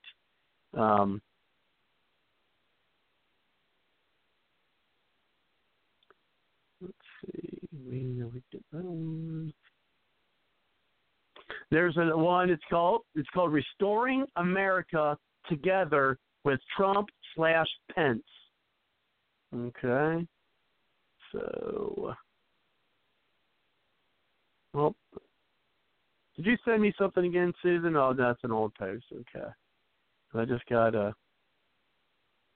another chat. Who is that chatting me? Oh, it's you, Susan. No, okay, let's move it on. Room is done here, but as I said, this is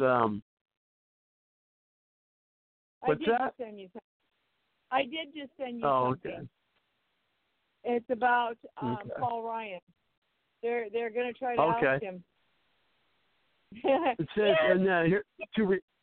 no doubt. To Restore America is another one, and so let's see. Oh, this one where it says, okay, it is. Did you want to read that to the folks? Well, no, you're having a hard time. I don't know if I'm going to read it either. It's kind of long. I tell you what, here's what I'm going to do. It is kind of long, so I'm not going to read it. But I'm going to allow you folks who are listening, whether you're listening live or to, and this is from the Conservative Daily. And so for those of you who are listening live, or if you're listening now to the podcast, I am going to post this here on the Bard's Logic Political Talk page, where you can read this, what Susan sent us about the works of trying to get Paul Ryan ousted. So let's go ahead, and you can find that by going to the Bard's Logic Political Talk. Put that in the search engine, and you'll find the show, and you can really read that. So go ahead. Thank you, Susan. I appreciate it. You give that folks to read. No problem. Let's see where we're at. But I got another article we may get to it. We may not about the taxes. But gosh darn it, I'm just having so much fun with this. I hope you guys are too. Because it's saying no more reaches, but yeah, I don't know. We'll see. Let's see what other good pages there are for you folks. Yeah, I tell you what, a lot of people are posting. They're commenting on we love President Trump, but as I said, that's probably about his rally he did in Nashville. Because I was getting ready to read another group called President Trump United We Stand. That's President Trump United We Stand. So there we go. To Restore America, Tony Guy. So that's another person like that. It's in To Restore America, T-O, Restore America.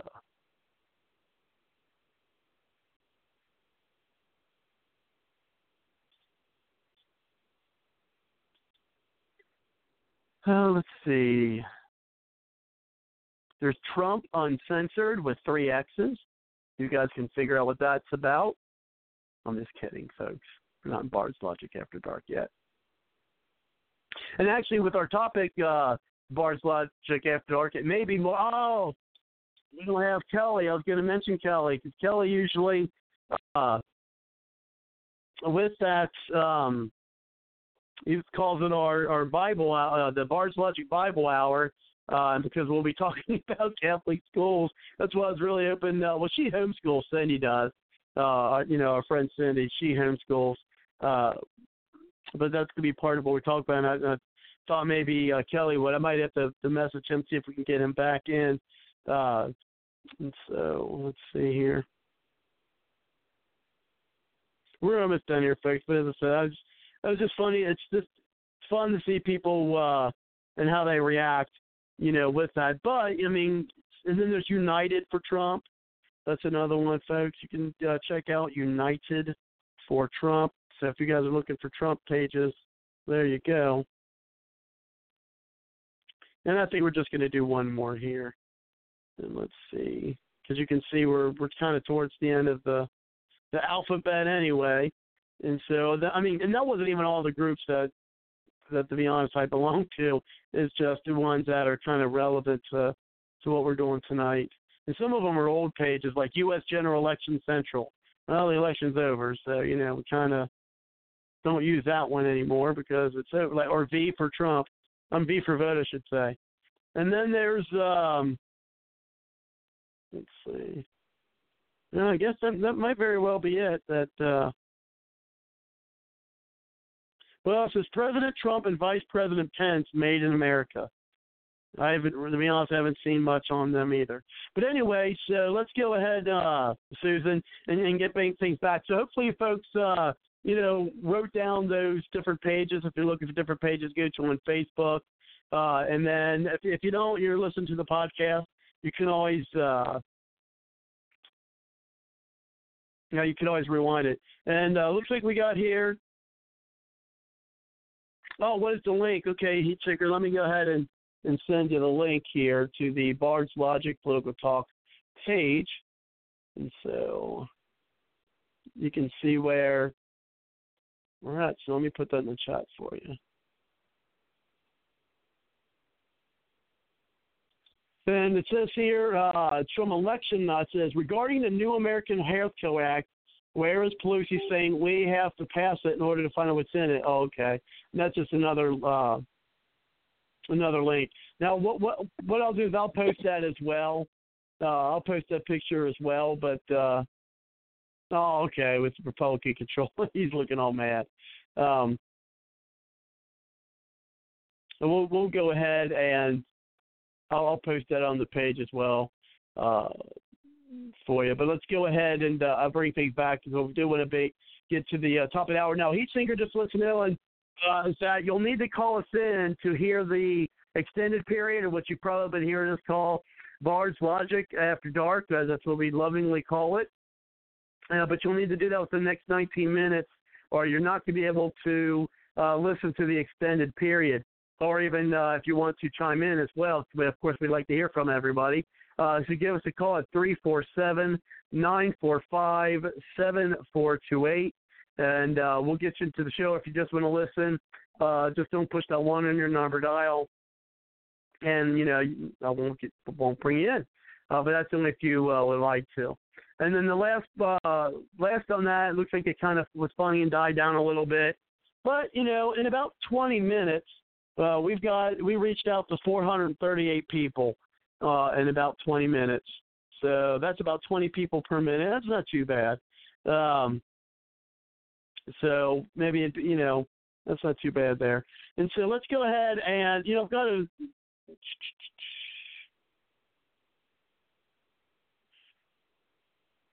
– okay, and here's from Fox News. It's an article there, and this may close out this part of the segment for this. I was really hoping to hear from Kelly because I did see him in the line, but maybe something came up where he's not going to be able to talk. But yeah, just give us a call, Heat Seeker at 51. I'm just giving you my cell phone number, 347-945-7428.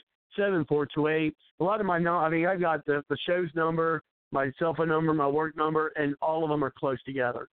So there's times I'll call people and I'll accidentally give them my work number, and they'll call and they'll be like, "Why you call me at work?" I'm like, "Oh my gosh, I accidentally gave you that." But anyway, this is talking more about Preet Bharara fired a phony scandal created by Obama appointee, and it I hate when they put these stupid pop-ups, in articles and stuff. Like, look, we don't want your dang advertisement. No, but anyway, let's see how long this is. Okay, it's not too long. Okay, and it says in 2009, President Barack Obama asked for the resignation of George W. Bush-appointed U.S. attorneys. When he replaced virtually all of them, it was treated as nothing out of the ordinary. That's because it wasn't. In March 1993, as our last article showed, President Bill Clinton had Attorney General Janet Reno fire 93 of 94. He only kept one. 94 U.S. attorneys appointed by the prior administration, and we mentioned who that was. Yet today, Preet Bharara, Obama's U.S. attorney for the Southern District of New York, is being portrayed by some as a political martyr because he was fired after he refused the Trump administration's request to resign along with the remaining 45 Obama appointees in the U.S. attorney slots. The fuss being made was about this is just as phony as the outrage ginned up in 2006 by political opponents of President George W. Bush. They were shocked that Bush had dared replace 8 U.S. attorney generals. I keep saying the attorney generals, just U.S. attorneys, all of whom had been appointed by Bush himself. All the sensational coverage past the president ignores one simple controlling fact. All political appointees, including U.S. attorneys, serve at the pleasure of the president. That's why only 46 Obama appointees were asked to resign last week. All the others have already left. They knew, as does everyone else in Washington politics and the media, that they were expected to resign as soon as the president was inaugurated and move on to the no doubt very lucrative jobs that are now being offered in big law firms all over the country. The movement, the moment a U.S. attorney leaves, the first assistant in that office, a career prosecutor, takes over until a new U.S. attorney is confirmed by the Senate. All of the office's investigations and prosecutions continue uninterrupted. There is no partisan interference going on. Well, this is good because they were talking about, the investigations. Remember the audio clips that we had earlier about the all these investigations going on. Now, what about all these investigations? Well, according to this Fox News report, it looks like they're going to continue. All of us can agree that law enforcement should be nonpartisan and carried out in an objective manner that meets the best interest of the administration of justice. But new presidents and new attorneys general are entitled to put in U.S. attorneys who will carry out their policies and their priorities when it comes to enforcing the myriad federal laws covering everything from terrorism and organized crime to immigration and election fraud. On many of these issues, the Trump administration's policies varies widely from the previous administration. For example, President Trump wants to enforce our immigration laws rather than ignore them. A cadre of U.S. attorneys appointed to accommodate the old policy would make it virtually impossible to implement the new. We know exactly what to expect from these holdovers because we've seen what happened when the Trump administration allowed Obama political appointees to remain at the Justice Department. The prime example is Sally Yates, the former Deputy Attorney General who enhanced her reputation and her job prospects with the progressive left when she announced that she would not defend President Trump's executive order on immigration. Her political allies portrayed her as a martyr, even though she let her political views interfere with her sworn duty to defend an executive order that her own department had already concluded was lawfully issued. Preet Bharara, now former U.S. Attorney for Southern New York, seems to be trying to stage the same type of media spectacle. Like all others remaining Obama political appointees, he was asked to resign. Excuse me. Unlike the others, he refused to do so. The administration then did the most natural thing in the world. They dismissed him. Or in other words, folks, you're fired. Anyway, Bharara broke the news himself, tweeting out, see, there's Twitter again, that he had been fired almost as soon as he got off the telephone with the main justice. This little bit of political theater is apparently calculated to raise his profile, his cred, and perhaps his market value among the resist wing of the left. I am told by a knowledgeable media source that Bharara is extremely ambitious. New York papers have speculated that he might be ramping up for a run for governor or mayor, maybe like Hillary Clinton, but she failed. Again, another former Justice Department source confirmed that Bharara has grand political aspirations, adding that he's also extremely partisan. The only real outrage is that a politically ambitious prosecutor and his friends in the media are taking a totally routine event, the request that a political appointee resign. The post he was given under a prior administration's patronage surprised me because they're trying to turn everything that Trump does into a scandal. So, Susan, do you got your audio back on your phone? Yes. I'm here. Can you hear me? I can hear you. Oh, well, yes, I do. Were you asking me a question or what? No, I just make it sure because just in case people want to make any commentary, because we only got about 10 minutes left for the so we can move over to our next segment. I just didn't want to leave you with any comments that you might want to add on there. And there's a little update for you. Heat Seeker, let's see here. We have got 483 people who reached out to your meme there. But also Heat Seeker and those out there who are listening in, just give us a call at 51. I'm sorry, I misgave my home address, my cell phone number again at 347-945-6766. 7428. Do it for the next 10 minutes. You will be able to be part of Bard's Logic After Dark, and we will get you into the show. Just push the 1 on your number dial if you'd like to chime in. And so we would welcome that, of course. So let's go ahead and, 9 minutes before we do that. And looks like we've got Kelly. Hey, we got Kelly on the line. So let's go ahead and welcome Kelly. Thank you very much, Kelly, for coming to the show. How are you tonight? It's good to see you, bud. Hi, I am herding cats tonight. I'm telling you, I've got. Go ahead. I'm doing some of that myself with a project I'm working on that we're going to be talking about it honestly in the next segment. Go ahead. Oh, cool. Yeah. So here I'm in California. We've staked a mining claim, 4 of us, and all of a sudden, different expectations and ideas, and who is this person, and what's going on, and they're going to invite what to the claim, and Let's just get together and have pizza at Round Table, and we will have an honest round table discussion. All right. So there you go, Robert. Yeah, but so appreciate it. It's just kind of putting out some fires so we get a lot of, bad business can really destroy a good friendship. And so it's just something you got to deal with. With people, you got to, what's your expectations? Why didn't you express it? Okay, let's get it out on the table.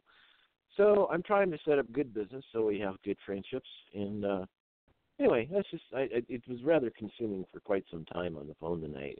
And obviously, people, this is just a little bit of a taste because there's a lot of weirdness going on already.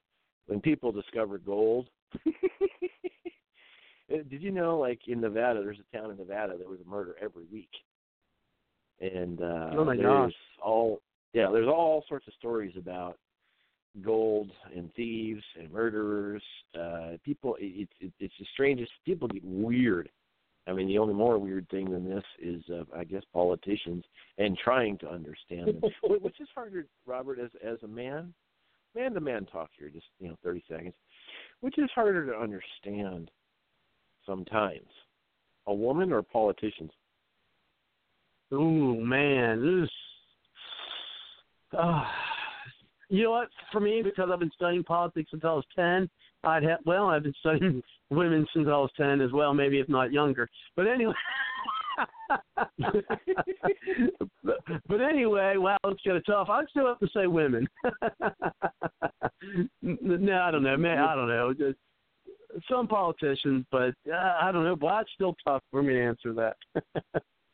Well, for the first many months when I was on this planet, I think I understood pretty well women, very well women, and I thought they were absolutely wonderful. In fact, I was a man trapped in a woman's body. You want to hear something funny real quick? Go ahead. I was a man in a woman's body. That's why I understood women so well. Then my mother gave me birth. That's hilarious. That's awesome. Okay. Anyway, sorry. Go ahead. No, that's pretty cool. Well, no, I was going to say this is funny. When I was a kid, I it's different now. I'm saying that kind of tongue in cheek, but when I was a kid, I guess I had such a reverence for women, for girls. I don't know why, but I've learned now. No, I'm just kidding. But anyway, it was so bad. I used to think that they didn't go to the bathroom when I was a young kid. I don't know why, but I didn't think girls went. Maybe because they didn't have something I did. I don't know. But anyway, let's go ahead and move on to that. So, I mean, you're on to the program, and we do have about 5 minutes, folks. So if you're not called in, then join us on the extended period. It will be lovingly called Bard's Logic After Dark. If you don't call in within the next 5 minutes, unfortunately, you'll lose the audio. But you will be available to listen to the podcast later, and you won't be able to chime in either if you'd like. But give us a call at 347-945-7428. So I'm sure you've heard at least some of the madness going on, Kelly. And I mean, if you want to continue with what you're talking about, and then bring your thoughts in what we our 2 segments so far. How much have you been able to pay attention to that, if any? You said you've been herding cats as well. So we'll spend the last 6 minutes on that. Well, it's real simple. They keep trying to dethrone. I don't even want to say that. That's not even right, because the president is not king in our country due to the Constitution. They keep trying to reverse an election with Trump. Yeah, the American people spoke. Hello, get over it. We did endure that with Obama, and anyway, they keep doing this. They keep trying to reverse an election, and all of a sudden, oh, wait a minute, Trump's tax returns made him shine. Oh goodness! But there's still false accusations, all sorts of blah blah blah blah blah. This is mind blowing. And let's see. Oh my gosh. Well, you know how I mentioned on this phone. I got to tell you about a Fox News correspondent. This is absolutely stunning. But Lou Dobbs. Oh my gosh, I really like Lou Dobbs. I was just so excited last night hearing him. He's calling for Ryan's removal as Speaker of the House. You remember how I told you it's going to be a tough 2 years for Trump until you get a new wave of congressmen in there so he can get stuff done? They released a videotape of Paul Ryan in a conference call with other neocons, deep state, and how, excuse me, how they were basically, Ryan says, I'm not going to support Trump. I will not campaign for him. I don't like him, blah, blah, blah, blah, blah. This is back in late November. And Ryan made this stupid mistake. Buds. Yeah. Ryan, Babyface Nelson, Ryan made the terrible mistake. By the way, the gangster Babyface Nelson, okay, Paul Ryan. All right, so Babyface Nelson made the mistake of calling Fox News and appearing and doing a clip, and then Lou Dobbs went to commercial, came back, here's a clip of Ryan. Oh, I never said that. Of course I campaigned for it. It's like, dude, the evidence presented from Lou Dobbs that you weren't watching, all of a sudden, you just lied. And then they brought in, Lou Dobbs just hammered, I think his name's Collins from New York, his congressman from New York. Lou Dobbs was just hammering him. I mean, just toasting him. And I'm like, whoa, it was quite polite, but quite a little bit rough. And, this is United States congressman from New York. And then commercial controversy. Ryan said his piece, which made him look like an idiot in context. And then also, and then they brought on the former advisor for Newt Gingrich, who advised Newt while he was the Speaker of the House. Brilliant man. I can't remember his name. Brilliant points. He said, look, every time the Speaker or the leader of the Senate tries to conglomerate power, every time they get removed. And often the other party wins that House of Congress. And he cited example, this and this and this and this, and Harry Reid, Pelosi, et cetera, going way back to every time that they're trying to be totalitarian as Speaker of the House, they get removed. And Paul Ryan, either A, he has got to change his tune, his attitude, or he's going to be done as Speaker of the House. Whoa. Mm-hmm. And it was like, whoa. So this battle, again, 2 years, 2018, good congressmen and senators. Then Trump can get fulfilling his agenda, and maybe he won't be so crucified when people see, hey, all of a sudden America works again. What a concept! It's I'm just mind blown. They keep trying. Wait a minute. Oh, that's right. We talked about his tax returns from 2005. That was freaking 12 years ago. It's like a therapist said about my ex-wife who divorced me in 2005. Get over it. Not me. Her. Get over it. She's like, really? Like 12 years ago. Anyway, I can't believe how deep but seriously, you got to keep digging, whatever you can. Right. It's like, how about this term called objectivity? Objectivity. That's right. Oh no. Or do you want to listen to Soros puppets?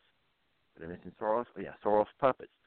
And got the left and the paid provocateurs. And May 1st, we're going to have some serious problems all over the country because of the paid provocateurs and the people who, I don't need to reference and find the facts. I'm going to go with what people tell me because it's cool to criticize Trump. I was like, really? Okay, fine.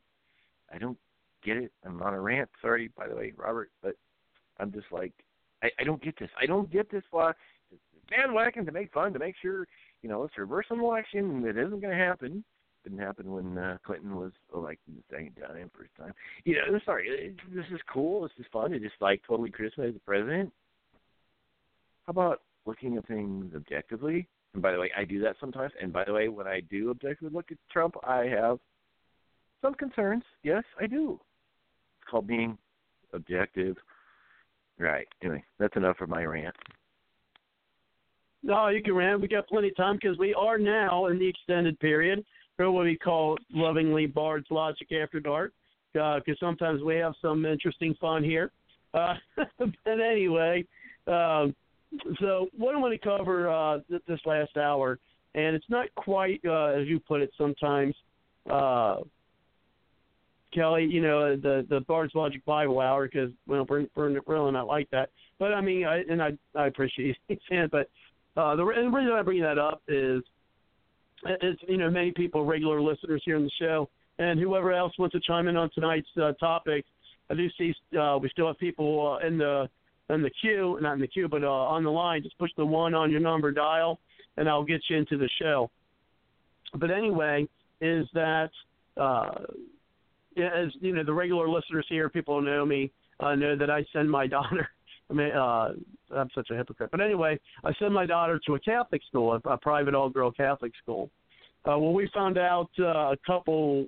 Was it the Thursday before last Thursday? So it's been a couple of weeks already. Time flies, and it's been taking a lot of my focus, a lot of my attention. Is that they decided?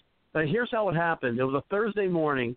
So yeah, it was 2 weeks ago because it was a night I worked late. So it was a Thursday morning at 10 a.m. and my daughter had a meeting at the school. And as I said, I don't normally have personal segments on the show, but I'm going to because I think this is affecting. This is where I think this is affecting more than this across America. But anyway, as a little background is that so the Thursday morning, and you might hear more about this as things ensue. But anyway, it was a Thursday morning, 10 a.m. They had a meeting at my daughter's school. And no one knew anything about the content of the meeting. Well, shortly afterwards, my daughter texted me telling me that after next year, they are closing the school and merging with another school that's a half an hour away from where we live. And so the community didn't know. The students didn't know. The faculty didn't know that this was coming. Now, the people in charge of the school are what's called the Sisters of Mercy. Okay, they're in charge of the school, and so they just dropped it on us that hey, after next year we're closing the school and we're going to merge with this other school. So of course people were upset, and they made a hotline which you couldn't get through. They did call me back and give me a message, but I wasn't able to call back. But they did have a series of meetings, and I went to a couple of them. And as you could probably imagine, I was vocal because two things that really made me irate. One is they didn't consult us at all. They didn't consult us at all on any of the decision making. It was like it came from on high. You know what I mean? Their decision. Two, and during the meetings, they talked about the financial troubles they've had, and that's the reasoning for the merger, but they never outreached to the community. They never outreached to the community at large. They never reached out to the student parents, the current parents of students, and they didn't reach out to the alumni. No one knew that the school was in as bad financial situation as they are stating that it is. No communication whatsoever. And so then they made this decision.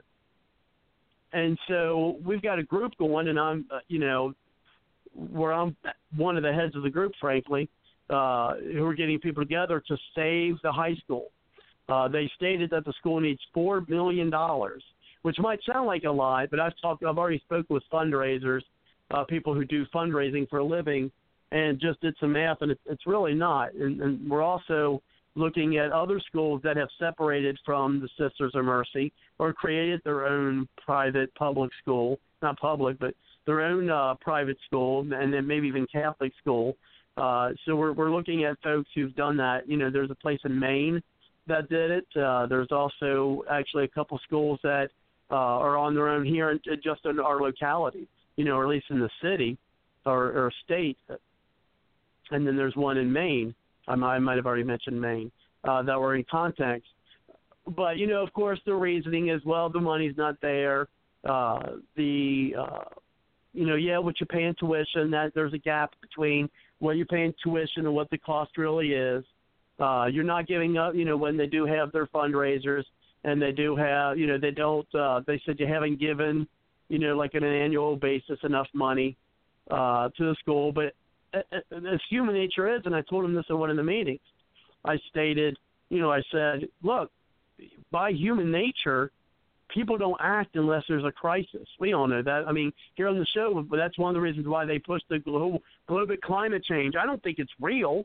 You know, I don't think I don't know, after some of the weather we've been seeing. But anyway, I really don't, you know, at this point think it's real, but I think they know it's not real too.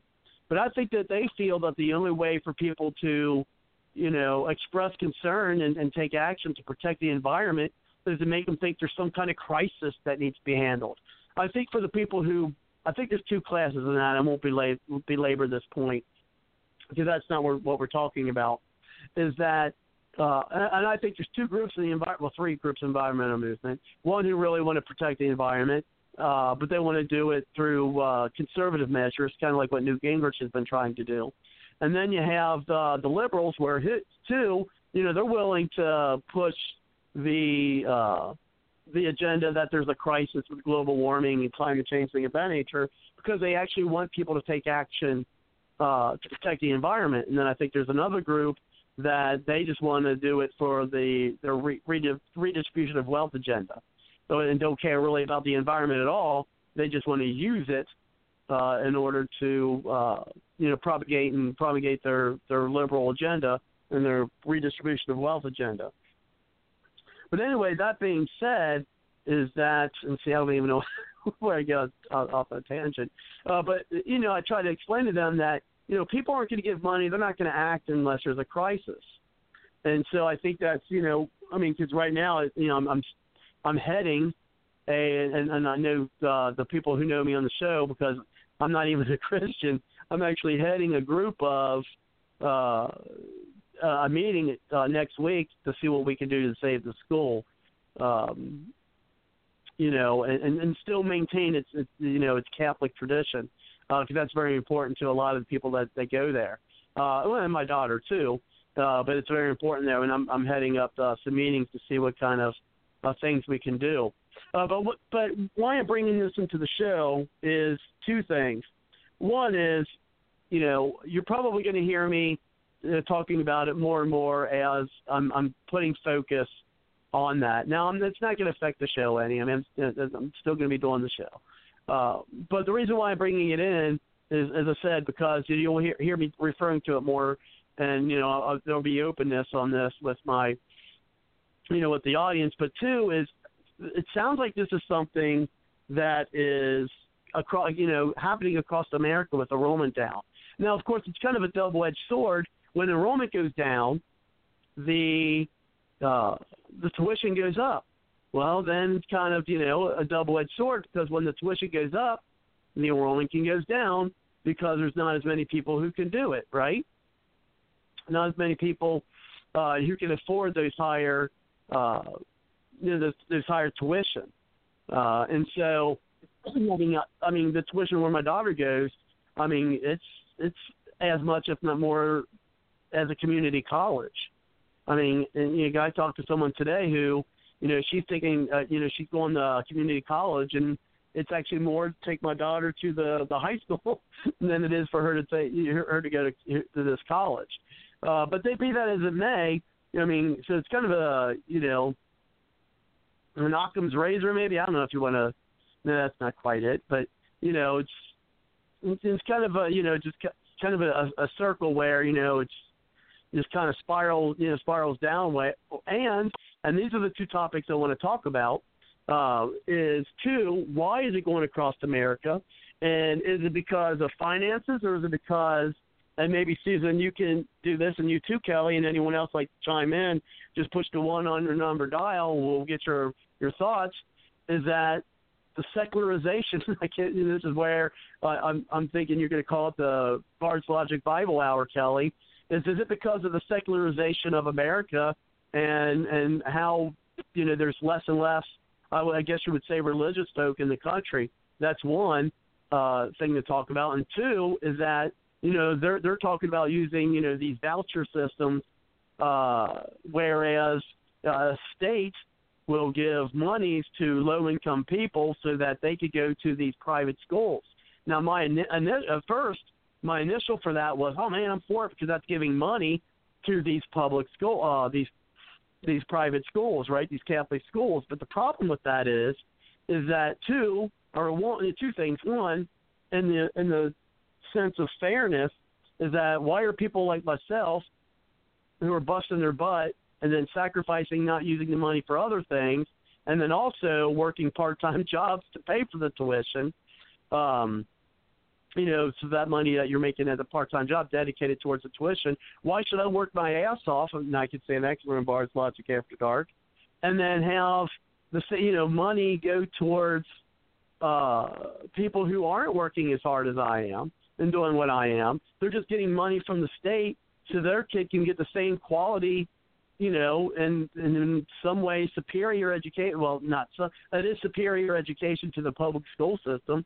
And in my opinion, not to sound elitist, it should be, because if we're willing to put our blood, sweat, and tears into it, it should be a superior. I mean, that's, that's our economy. That's capitalism.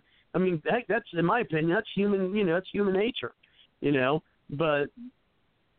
So I got a problem with them bringing that in. So it's, again, a double-edged sword where, they need the funds, but if you do the voucher systems, and then you have these kids who their parents, in my opinion, really don't care about their education, because I feel like if you really care about your kid's education and they're in a poor school district, right, I don't mean poor by economics, I mean poor that the academics are not there. I think if you're a parent and you care enough about your kid's academics, you'll do what it takes to make sure that they can afford to go in that good school and not have to rely or have the government pay for it. And then, you have students who parents in a lot of ways don't care, and they come in and they disrupt the class because the parents aren't disciplined, and so the kids aren't disciplined, and we see that a lot. I know my old grade school dealt with that problem where they allowed these vouchers to come in, and they had a lot of problems because a lot of problem kids were coming into the school and disrupting the class and the experience of the other kids. I mean, and I don't think that's fair for the children or the parents who are putting a lot of, as I said earlier, their blood, sweat, and tears into making sure their kids get a superior education. I don't think it's fair to them. Now, let's go ahead and get your thoughts on all that, Susan. All the stuff that I said, the declining, the reasons for that, the vouchers. What's your thoughts on all that? I still don't know if I get all the vouchers except to let them go to the school. I guess it just helps them money-wise, but isn't that letting the government have a foothold in the private school system, which is the last thing you would want? Then they'll try to tell you how. Yeah, you wouldn't want that either. That's right. Yeah, I didn't even consider that part, but yeah. Well, no, I don't know if it gives them a foothold. I would definitely have to investigate it more, to be honest. But I don't know if it gives them as much of a foothold because they're not giving the money to the school directly. They're giving it to the family, and the family's taking that money and going to a school of their choice. That's what they call it. They call it ed choice. So you choose the place where you want your kid to get an education, especially if your school's in a failing school district academically, according to tests and things of that nature. Okay. I just know that they try to get a foothold in anything they can, the government. So you got to be very careful. That's when the state takes money from the federal government. They have to answer to them too. And giving them vouchers, can they just spend it on anything they want, or does it just have to go to the school and make sure it goes to school? Well, what it is they'll get. Let's say, through what I've read, is that they would give the family like $6,000-$7,000, right? A voucher, a $6,000 voucher. Okay, and what they do is they give it to the school. Okay, and then let's say the tuition's $11,000. The parents don't have to pay the gap there. So basically, here's what I got here from the education.ohio.gov website about EdChoice scholarship. They call it a scholarship. It's like, well, if it's a scholarship, and one of the questions, and no one answered it so far, but it says, I said, well, if it's a scholarship, do they have to earn it? Do they have to write an essay? Do they have to take a test? Do they have to pass some kind of program? These are the things I don't know, and I want to learn more about it. Because you can't, in my opinion, you can't call it a scholarship if you're just giving the money to the kid without, maybe an academic record or anything. It says, and this is on their website. It says here, the Educational Choice Scholarship EdChoice program provides students from underperforming public schools the opportunity to attend participating private schools. The program also provides low-income students who are entering kindergarten through fourth grade the same opportunity. The program provides up to 60,000 EdChoice scholarships to eligible students. Now, what do they mean by eligible? Well, here's what it says, EdChoice fact sheet. So let's see what that says, and that'll give us some answers. Let's see if it says what it says. Says who is eligible. There we go. Who is eligible to apply for EdChoice? Okay. 1, students currently attending a designated public school in their resident district. Students attending a public school in the resident district who will be assigned to one of the designated public schools for the upcoming school year. Students currently attending a charter/community school assigned homeschool as a designated public school building. Students eligible to enter kindergarten for fall 2017, blah, blah, blah. Students enrolling in Ohio school for the first time, it would be, okay. It says, what is the value of the scholarship? And the EdChoice scholarship amount is currently $4,650 for grades K through 8 and $6,000 for grades 6 through 12. EdChoice will pay either the scholarship amount or the private school's actual tuition amount, whichever is less. So in my case, and I'm not telling you how much my daughter's tuition is, but in my case, the $6,000, they would pay the $6,000 because that's less than what the tuition is. Okay, my daughter's tuition is more than $6,000, but I won't say exactly what it is. It says, will parents, guardians have to pay any amount of money? The scholarship amount covers tuition only, but still. Parents, guardians still may have to pay registration fees, material fees, and other similar types of fees. Okay, so they have to sell fees. It says, however, if the private school tuition is higher than the EdChoice scholarship amount, and if the family does not qualify for low-income status, the family may have to pay the difference. Okay, but still, man, that's a $6,000 scholarship. So the family may have to pay the difference, but it sounds like if you're making less than, let's say, $30,000 a year, then it sounds like they're not going to. But let's see what. Let's see. Yeah, don't give that. It says our family's required to have their income verified. But yes, which is good. But yeah, so it sounds like if you make under a certain amount and it's not saying here how much you have to. Oh yeah, here it goes. Listen to this. Oh, wow. Students who do not meet. So students who do not meet any preceding eligibility criteria may be eligible for the EdChoice Expansion Scholarship if they meet the following criteria. blah, blah, blah. Here's the last one. Family household income is at or below 200% of the federal privacy guidelines. So 200%, I don't know what the federal poverty line is. And I know that's based off how many people, poverty line, you know what I mean? I don't know what that is. So let's see. Let's say, for instance, if you have 4 people in your family, a household with 4 people, right? That's $24,300. So if you got 4 people in your family, let's say 3 people, let's say it's two people and a kid. If you made under $40,320 for that household of 3 people, your tuition's paid up. It sounds like your tuition is paid for. If you make $40,320, then it sounds like you got a shot at your full tuition being paid for. So because I would make more than that, and I'm not saying how much. Well, obviously I do because I'd be on, But the thing is I'm not saying how much more, if even much more. But but for the people who don't, because I work my ass. This is the thing that makes me mad. Because I work my ass off, and I work a full-time job, and then in the summer work a part-time job to pay for my daughter's tuition. Okay, then but I don't, but someone who's not doing that, gets this free money. I'm sorry, it just drives me crazy. It just drives me absolutely crazy. And we do got, you go ahead, Susan. We're going to do some calls. Get a name here. Area code 404. I'll be with you in a moment. But go ahead and share your thoughts on that, Susan. On the vouchers? Well, you talked about several things. I'm not against them. I mean, I don't really understand it totally. So I'm not really totally qualified to.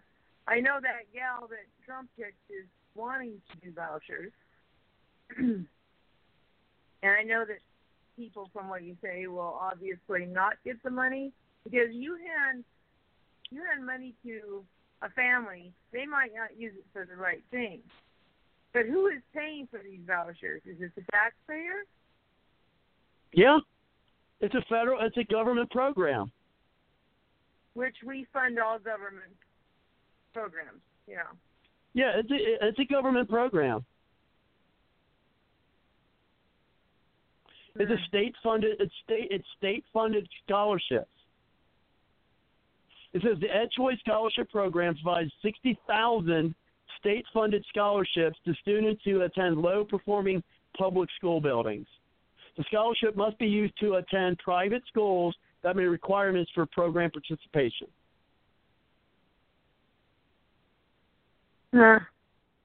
Well, so not only that's the thing. So my tax dollars are paying for my kid. I'm paying out of my pocket for my kid to go to school, and then my taxes through property taxes are being paid for the public school system in general, and then my taxes are going out for a program such as this.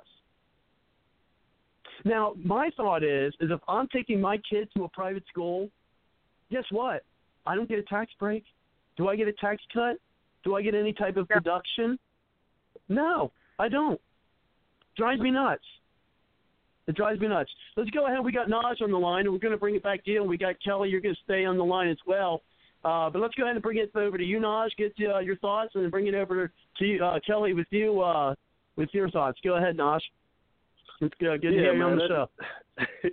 I think me taking so much joy in your anger kind of makes me a bad person. It's like I'm laughing right now, but I understand your sentiment.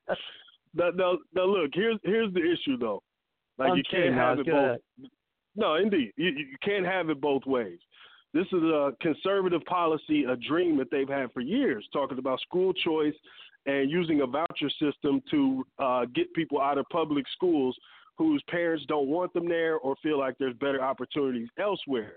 So this is a conservative program. They've been working on this for years, and this is the first time that they can really expand it across the nation. So at the rollout, I'm hearing a conservative man talk about just how unfair the whole idea of this system is. So at a certain extent, I'm laughing, but then let's get to the reality of what we're talking about. Are we a united nation, or are we a nation state of many different blocks and groups?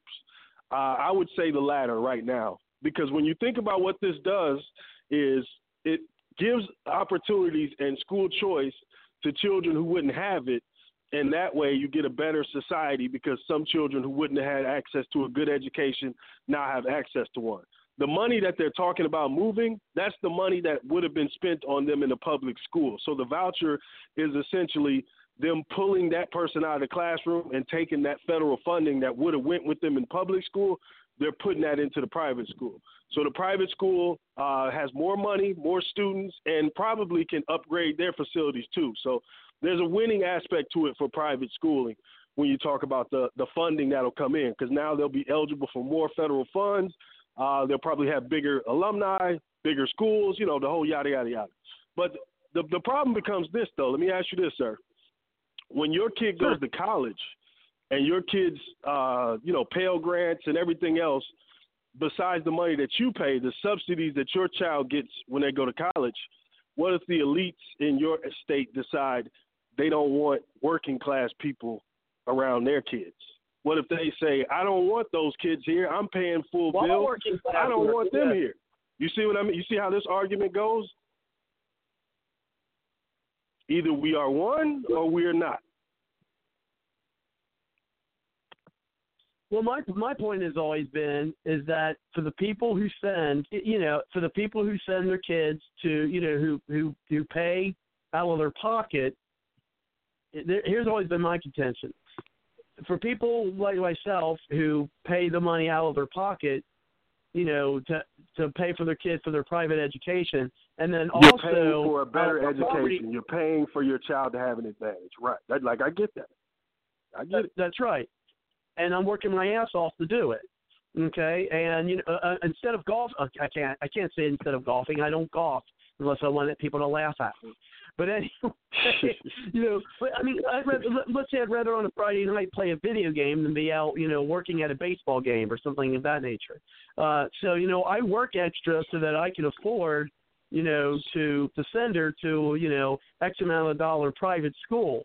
I get myself into, what I do is stressful. There's a lot of stress in my, in what I do for a job, but I choose to stay in that stressful job, which probably isn't good for my health. But anyway, because I know that it makes more money doing it, and I make that possible sacrifice because I know that money, that hard work and stress is so that I can afford to, again, send her to, a private school. The thing that bothers me, Naj, and let me get on my contention first. My contention is I should, I and those like me who do that, I think we should get some kind of tax credit, breaks, something with our taxes, a deduction, something that we can use the tuition. Because if you pay student loans for, college, you can deduct that from your taxes. Okay, and so I think that something like that, should exist for people who pay out of their pocket to pay for, to pay for private school. And so what I'm saying is, here's the problem I have, other than, we don't get any kind of, tax break or tax credit or anything of that nature, is that what I see is frankly, and I'm not, if I sound the latest, I can't apologize for it because this is how I feel, is that, and believe me, I'm not rich by any stretch of imagination. I just pay, with just a regular job. But my point is how is it fair to the people who basically do what I'm doing by working, a full-time job, working a part-time job, making sure that, I've got an education, and also having myself in a job that's got, stress to it, doing it because I know those type of jobs make more money, okay, and then I work more, so let's say make bonuses or get raises or things of that nature.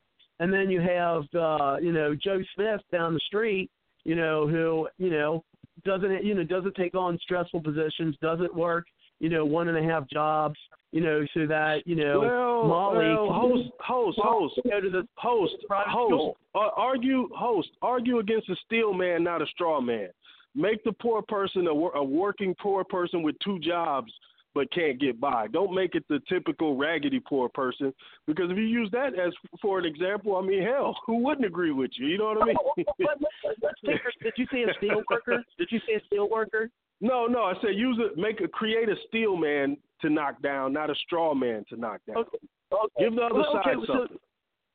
So you tell me what occupation that we could consider a steel man. Well, just a regular working class person that's working 40 hours a week and has a part-time job making $35,000 or $40,000 a year. Those are regular folks. They would be eligible. Okay, what job are you doing making $30,000 a year? Because I've had jobs making $30,000 a year, $26,000 a year, and and higher. Okay, I've had. I mean, I paid my way through. I paid my own way through high school. I worked at my grade school. I did janitorial jobs and cutting grass, and things of that nature at my grade school, and all the money I made there went over to my high school to pay for my high school tuition. Because when I was 15 years old, my dad had a stroke and he couldn't work anymore. And my dad, we went from 7 kids, so I know what it's like to not have money. 7 kids, they wanted to try to put all of us through Catholic school. Okay, my dad. I was 15 and my dad had a stroke. My mom was a stay-at-home mom to take care of the kids, and basically, for until I was 18. Well, as I said, I mean, here in high school, I worked during the week to pay for my high school tuition, and then during the weekends I worked at Burger King to make money so I can have pocket money. Right, I understand. You were a hard-working American, like the majority of Americans. That's the contention I disagree with, like this idea that people aren't hard-working. But can I just make a point real quick? Because this is where the problem lies. Like, I disagree with you guys on private schools. I don't think private schools are a good idea. That's my own little thing. But what you're saying, why the don't you think majority of private people schools are a good idea? Well, let's work to that in a minute. Let me lay this point out though, because I think this point is important. Sure. There's going to be millions of people who feel the same way that you do. If they feel like they're busting their butt and doing all this extra to get their kid into a good school, and then they come in with this voucher program and other people don't have to pay for it, they're going to feel like they should get a tax break or something else like that. So you guys should rally the Republican base, put pressure on Betsy DeVos, the education secretary, and say, look, we need something out of this too, because this feels like we're paying the freight for it. So I don't think there's anything wrong with that, and I don't think your opinion on this is going to be some kind of lone wolf opinion. I think a lot of people are going to come to that conclusion when they see this voucher program roll out.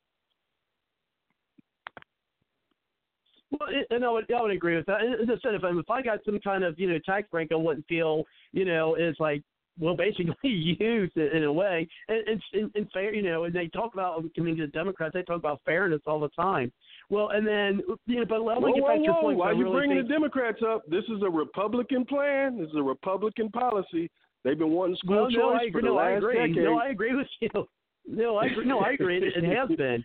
And I don't. And frankly, it's almost like an entitlement. So I don't understand why they're even for that. Well, because here's the thing. That's one of the reasons why I'm not a Republican. I'm more. I'm a libertarian / conservative.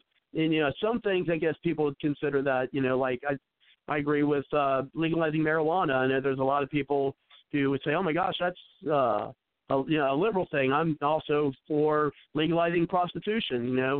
Some drugs. Those would be considered liberal stances. So I'm kind of across the board on a few things. But anyway, is that, but the people, if you're working, you said that the real middle class, I'm a middle class guy, and I pay for my kid to go to a private school. I just, as I said, what kind of jobs are out there, where you can't sacrifice or you can't afford. If you're a middle class person, why can't you afford a private school? I'm a middle class person. Well, yeah, but you're asking the wrong question. I'm certainly not You're asking the wrong question. The middle class is declining and very small. The majority of Americans are working poor class, 40 hours a week, barely above the poverty line, just getting by, trying to raise their kids best they can. That's the majority of Americans right now. That's why you saw that rural base come out and when they said, we're going to protect Obama's legacy. And they said, what legacy? What did we gain during his period in office? We're sick of him. We're sick of Hillary. We're sick of all of you. We'll vote that guy in. So that's why we saw that in America, because right now, working poor is the majority of the population, and that's a problem. Well, I'm just going off here in Ohio. They have if you have 4 kids, 4 people in your household. Well, okay. I'll give you the poverty line if you want it. The poverty line is for a single person, it's $11,000, and every person you add is $4,000 more. So every time you add another person. Yeah, around that. Yeah, it's more. around that. You're right. Yeah, that's so the data for a 4-person family is if someone. Right, and so 4 people in there, it's $24,300. But I mean, and seriously, if any single person out there who has lived on $24,000 a year, that is amazing to me that any family of 4 could ever pull that off. But okay. Well, right, but that's what I'm saying. I mean, you're making my point. So that's like saying you have 2 adults. Let's say, and I know there's a lot out there that they're not 2 adults. But let's say you have 2 adults, okay, and I would say that their income combined is $24,000. Let's just use the numbers, $24,300. That means, and let's just say the man and the woman, and let's just use those terms. A man and a woman are, both make equal. They both make the same amount. That means each one of them makes $12,150 a year. Now, what's for you got one job? person working at Walmart, and you got one person working part-time. That's what that would mean. Yeah, but most of Americans not working at Walmart. Salaries are commiserate. You know what I mean? You're talking that $8 to $10 an hour section. This is what I mean, man. This is look, man. They can give you all the jobs numbers they want to, but when you start going into detail and say, okay, what kind of jobs? How much do these jobs pay? That's when you start really getting skeptical about that employment rate we have right now. Well, at least as of 2013, and maybe we could get 4 years ago. It wasn't that long ago. But the median. I'm sorry for taking us in the weeds on this because you had your topic. I'm sorry. No, that's okay. That's part of the fun of the show. No, but the median. But when you say that most of America is under the median income, the median household income in America is like between $51,700, $51,900. That was back in 2013. Yeah, but what does median mean? Median means there's 50% above and 50% below. It's a lot of folks. Right, but you said there is. I'm not saying there's not a lot of folks, but earlier you stated that most of America is working poor. Yeah, but I would say there might be maybe 20. I wouldn't even say as large as 25%, but let's just say 25% is working poor. I would say way more, but because then we have to start talking about cost of living in each state. So take the 2 biggest populated states, New York, California. I guess you could include Texas as well. Texas has the oil money, so that's going a little better than most states, but California and New York, some of those people's salaries might say they make, $20 an hour, but what does that buy you in California? What does that buy you in New York? Well, yeah, that don't buy you much in You're California. similar to the $8.25 in another state. You see what I mean? You know what? I'm glad you brought that up because we actually have someone on the line from California. Kelly, why don't you tell us about that? Yeah, man, where you been, Kelly? Yeah, go ahead. Hey, Don. Hey, I really like hearing from you because every time I'm hearing from you, I'm standing on my toes because you really make me think. All right. So I'm a little, by the way, discouraged that you don't believe in private schools. It's called competition, the best win. All right. Laws of attraction. But $20 an hour, okay? You're not $20 an hour. What's the wage you want to throw out for California? How much dollars per hour? Well, I just threw 20 out because if you're in a normal state, $20 an hour. If you're a single person, that gets you by. You're doing okay. $20 an hour in New York, California, you're kind of on the, you know. Probably not so much. I totally applaud you in your statement of, if we were in a normal state compared to California, little implication. Yeah, okay. California, the land of fruits and nuts. Okay, so it depends upon the county. We have 58 counties here. I'm on the northern border. People, if you offer people here in Siskiyou County $20 an hour, you'd have like 500 applications. If you were in the San Francisco Bay Area, they'd be like, "I'll think about it at $20 an hour." If you're in L.A., forget it. I mean, L.A. is like, you want me to be a waitress for $20 an hour? Yeah, you want me to be a waiter for $20 an hour? Are you out of your freaking mind? Right. So it's you know, that's, again, in any normal state.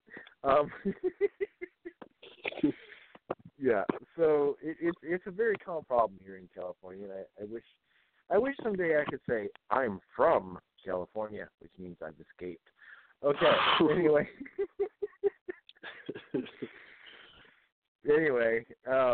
Nudge, what part of the country do you live in? I'm in Georgia. Georgia. I want to visit. I want to visit Georgia. But it's all right. It's all right. Just don't come now. It's cold right now for some reason. But yeah, go ahead.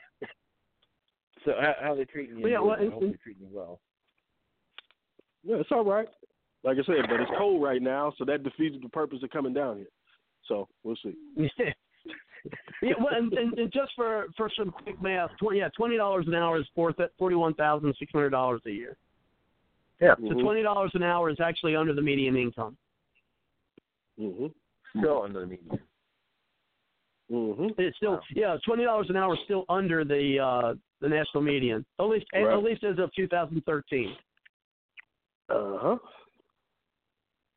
See, wow. I think now you're getting to my point, man. Like, there's a lot of economic pain out here, and look, there's a lot of people who can't use vacation days.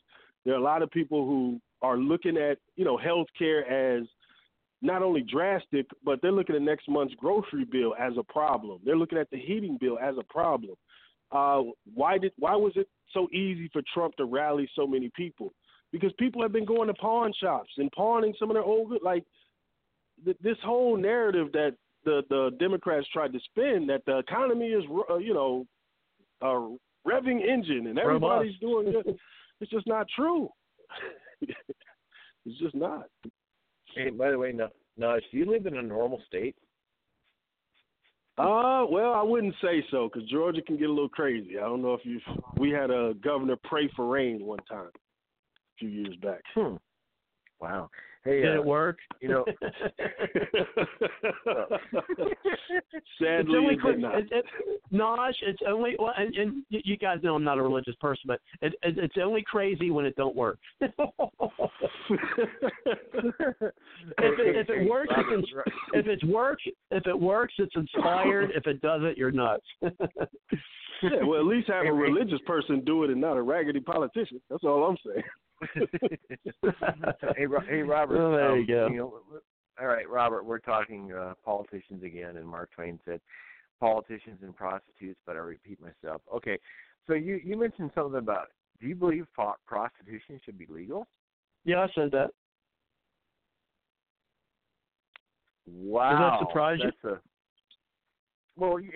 That's a libertarian position, but actually Well, yeah, I told you got some libertarian. Look, I've got libertarian leanings. I got green leanings. I have conservative. I'm not. You can't really stick too much of a label on me. Really, I mean, I would say for the most part, I'm more conservative than anything else. But yeah, I certainly got some libertarian and maybe even some liberal stances, or what people would consider liberal stances, or libertarian as you put them. Wow. Well, I think they should. I think they should. Well, like we had the guy in the show. It's been a long time, but when we had that guy on the show who was promoting polygamy, I think that should be legal too. Yeah, if you want to suffer the pain of multiple spouses. But anyway, Okay, so, all right, so, as a libertarian, the answer, you've heard me say this about, 100 times on the show, the answer to all these social issues are local control. Not federal. State would be a state or local county city issue. The people decide locally, and they call it done. Clause 13 of the Magna Carta, okay, whatever. But, by the way, just to let you know, since we're in the after hours, this prostitution thing, yeah, it wasn't fun for me because I fell in love with my female clients, and they kept breaking my heart, so I had to get out of that business. But, of course, I'm jesting. But, I couldn't. You fall in love with your clients and they break your heart. It just wrecks business. So, anyway, another story. Can't keep selling your body like that, man. Yeah, they'll beat you up after a while. Yeah, well, they think I'm good looking and all that and whatever. I've actually had clients, like, even though they were married for it with me, I'm like, okay, I'm staying away from you. Let's keep this business. Anyway, but, I just thought I'd throw that out. It was a joke. Anyway. Yeah, but I tell y'all, though, if he was to make a few Facebook posts tonight, laying his position down with people who put their kids into that school that he had his child in, I think you get a lot of people behind you, and y'all probably would start some type of campaign to get that kind of rectified. But I still think this is not a solution. I think all this does is if right now you had a little capital, a little funding, and you started a private school, you'd make a lot of money because it appears you're going to be able to pull money from government funding into your school, and before you know it, we're going to see a lot of wealthy private school owners, and I wonder if we're getting the educational outcomes that they promised. So far in Michigan, that has not happened, and that's where Betsy DeVos made her name. So this is going to be interesting. Well, she wasn't, and frankly, I mean, I know there's people touting her as, oh my gosh, I was not happy with her pick. I just wasn't, I didn't like it. I didn't. She was, at this point, unless I did further research, I couldn't tell you who I would pick, because I'll be honest, I didn't, but just, what I've heard, about her, I'm not, she wouldn't have been somebody I would have picked. But, whatever, it's not my call, I guess. But unfortunately, I see we only got about 8 minutes before I have to close. Is it really 8 minutes before I have to close things out? It is 8 minutes before I have to close things out. That's awful. And so what you guys, as you know, I like to do is I like to give folks at least a couple minutes to make any closing thoughts, on tonight's show and the topics we had this evening. And, of course, first we'll go ahead and see if we can bring it back to you, I almost called you Cindy, Susan, for your closing comments, and then we'll have it over to you. And we'll probably talk about this topic tonight more as well, since, I am dealing with so what we're trying to do real quick, Susan, before I let you in, is what my goal is my goal is to what we're calling, save her school. And the first thing we're going to do is we're going to look to raising the funds to buy out, and we're hoping to do this. And what we're going to show them, another goal is to show them it's in their best financial self-interest to let us buy them out, and basically do fundraising, which, I've talked to a number of folks who, he does it for a living, as well as know how the diocese, or what do they call it, works here, the diocese, how they work here in the area. And raise the fund, and then of course then you have to find the people who can run it. It's an uphill battle, but it's one I'm willing to work with some folks, and we're going to have a meeting next week to get a plan of action together on what we're going to do, and also talk to people of other organizations who've been successful and who've done it. Now I just care that's an all-girl private school. That's my main focus, and have it stay in the building. The building has a lot of character to it. It has almost like an old college feel to it, and it's been it's 102 years, so there's history and heritage there. My four sisters They went to the rival area high school, and I decided to send my daughter to this one instead of the one my sisters and my family went to. And so we're gonna fight to keep it, and they want to keep it a Catholic school. So I'm willing to be a part of that fight as well. Even though I don't adhere to their dogmas, but it's I still want to be able to have them stay there. So anyway, that's so we'll be hearing more about that as I work towards it. But let's go ahead and bring it back over to you, Cindy. Dang, I called you Cindy again. I'm so sorry, Susan. And then we'll bring it over to you, Kelly, and then Naj will get the final word. Now, because of my little tirade there, it knocked it down to 5 minutes before I have to close things out. So each person's got about a minute and a half before I have to do that. So go ahead, Susan. Well, I wish you luck with everything you're going to try to accomplish there. It sounds like your daughter really likes that school, and so I hope it works out. She does. There was She's so happy there. It's unbelievable. I think Nosh, is that how you say his name? He made the comment about normal state. Mm-hmm. Which state is normal? Please tell me. I want to find North Carolina. North Carolina's got to be some. Because I mean, in my job, I talk to people literally all around the country.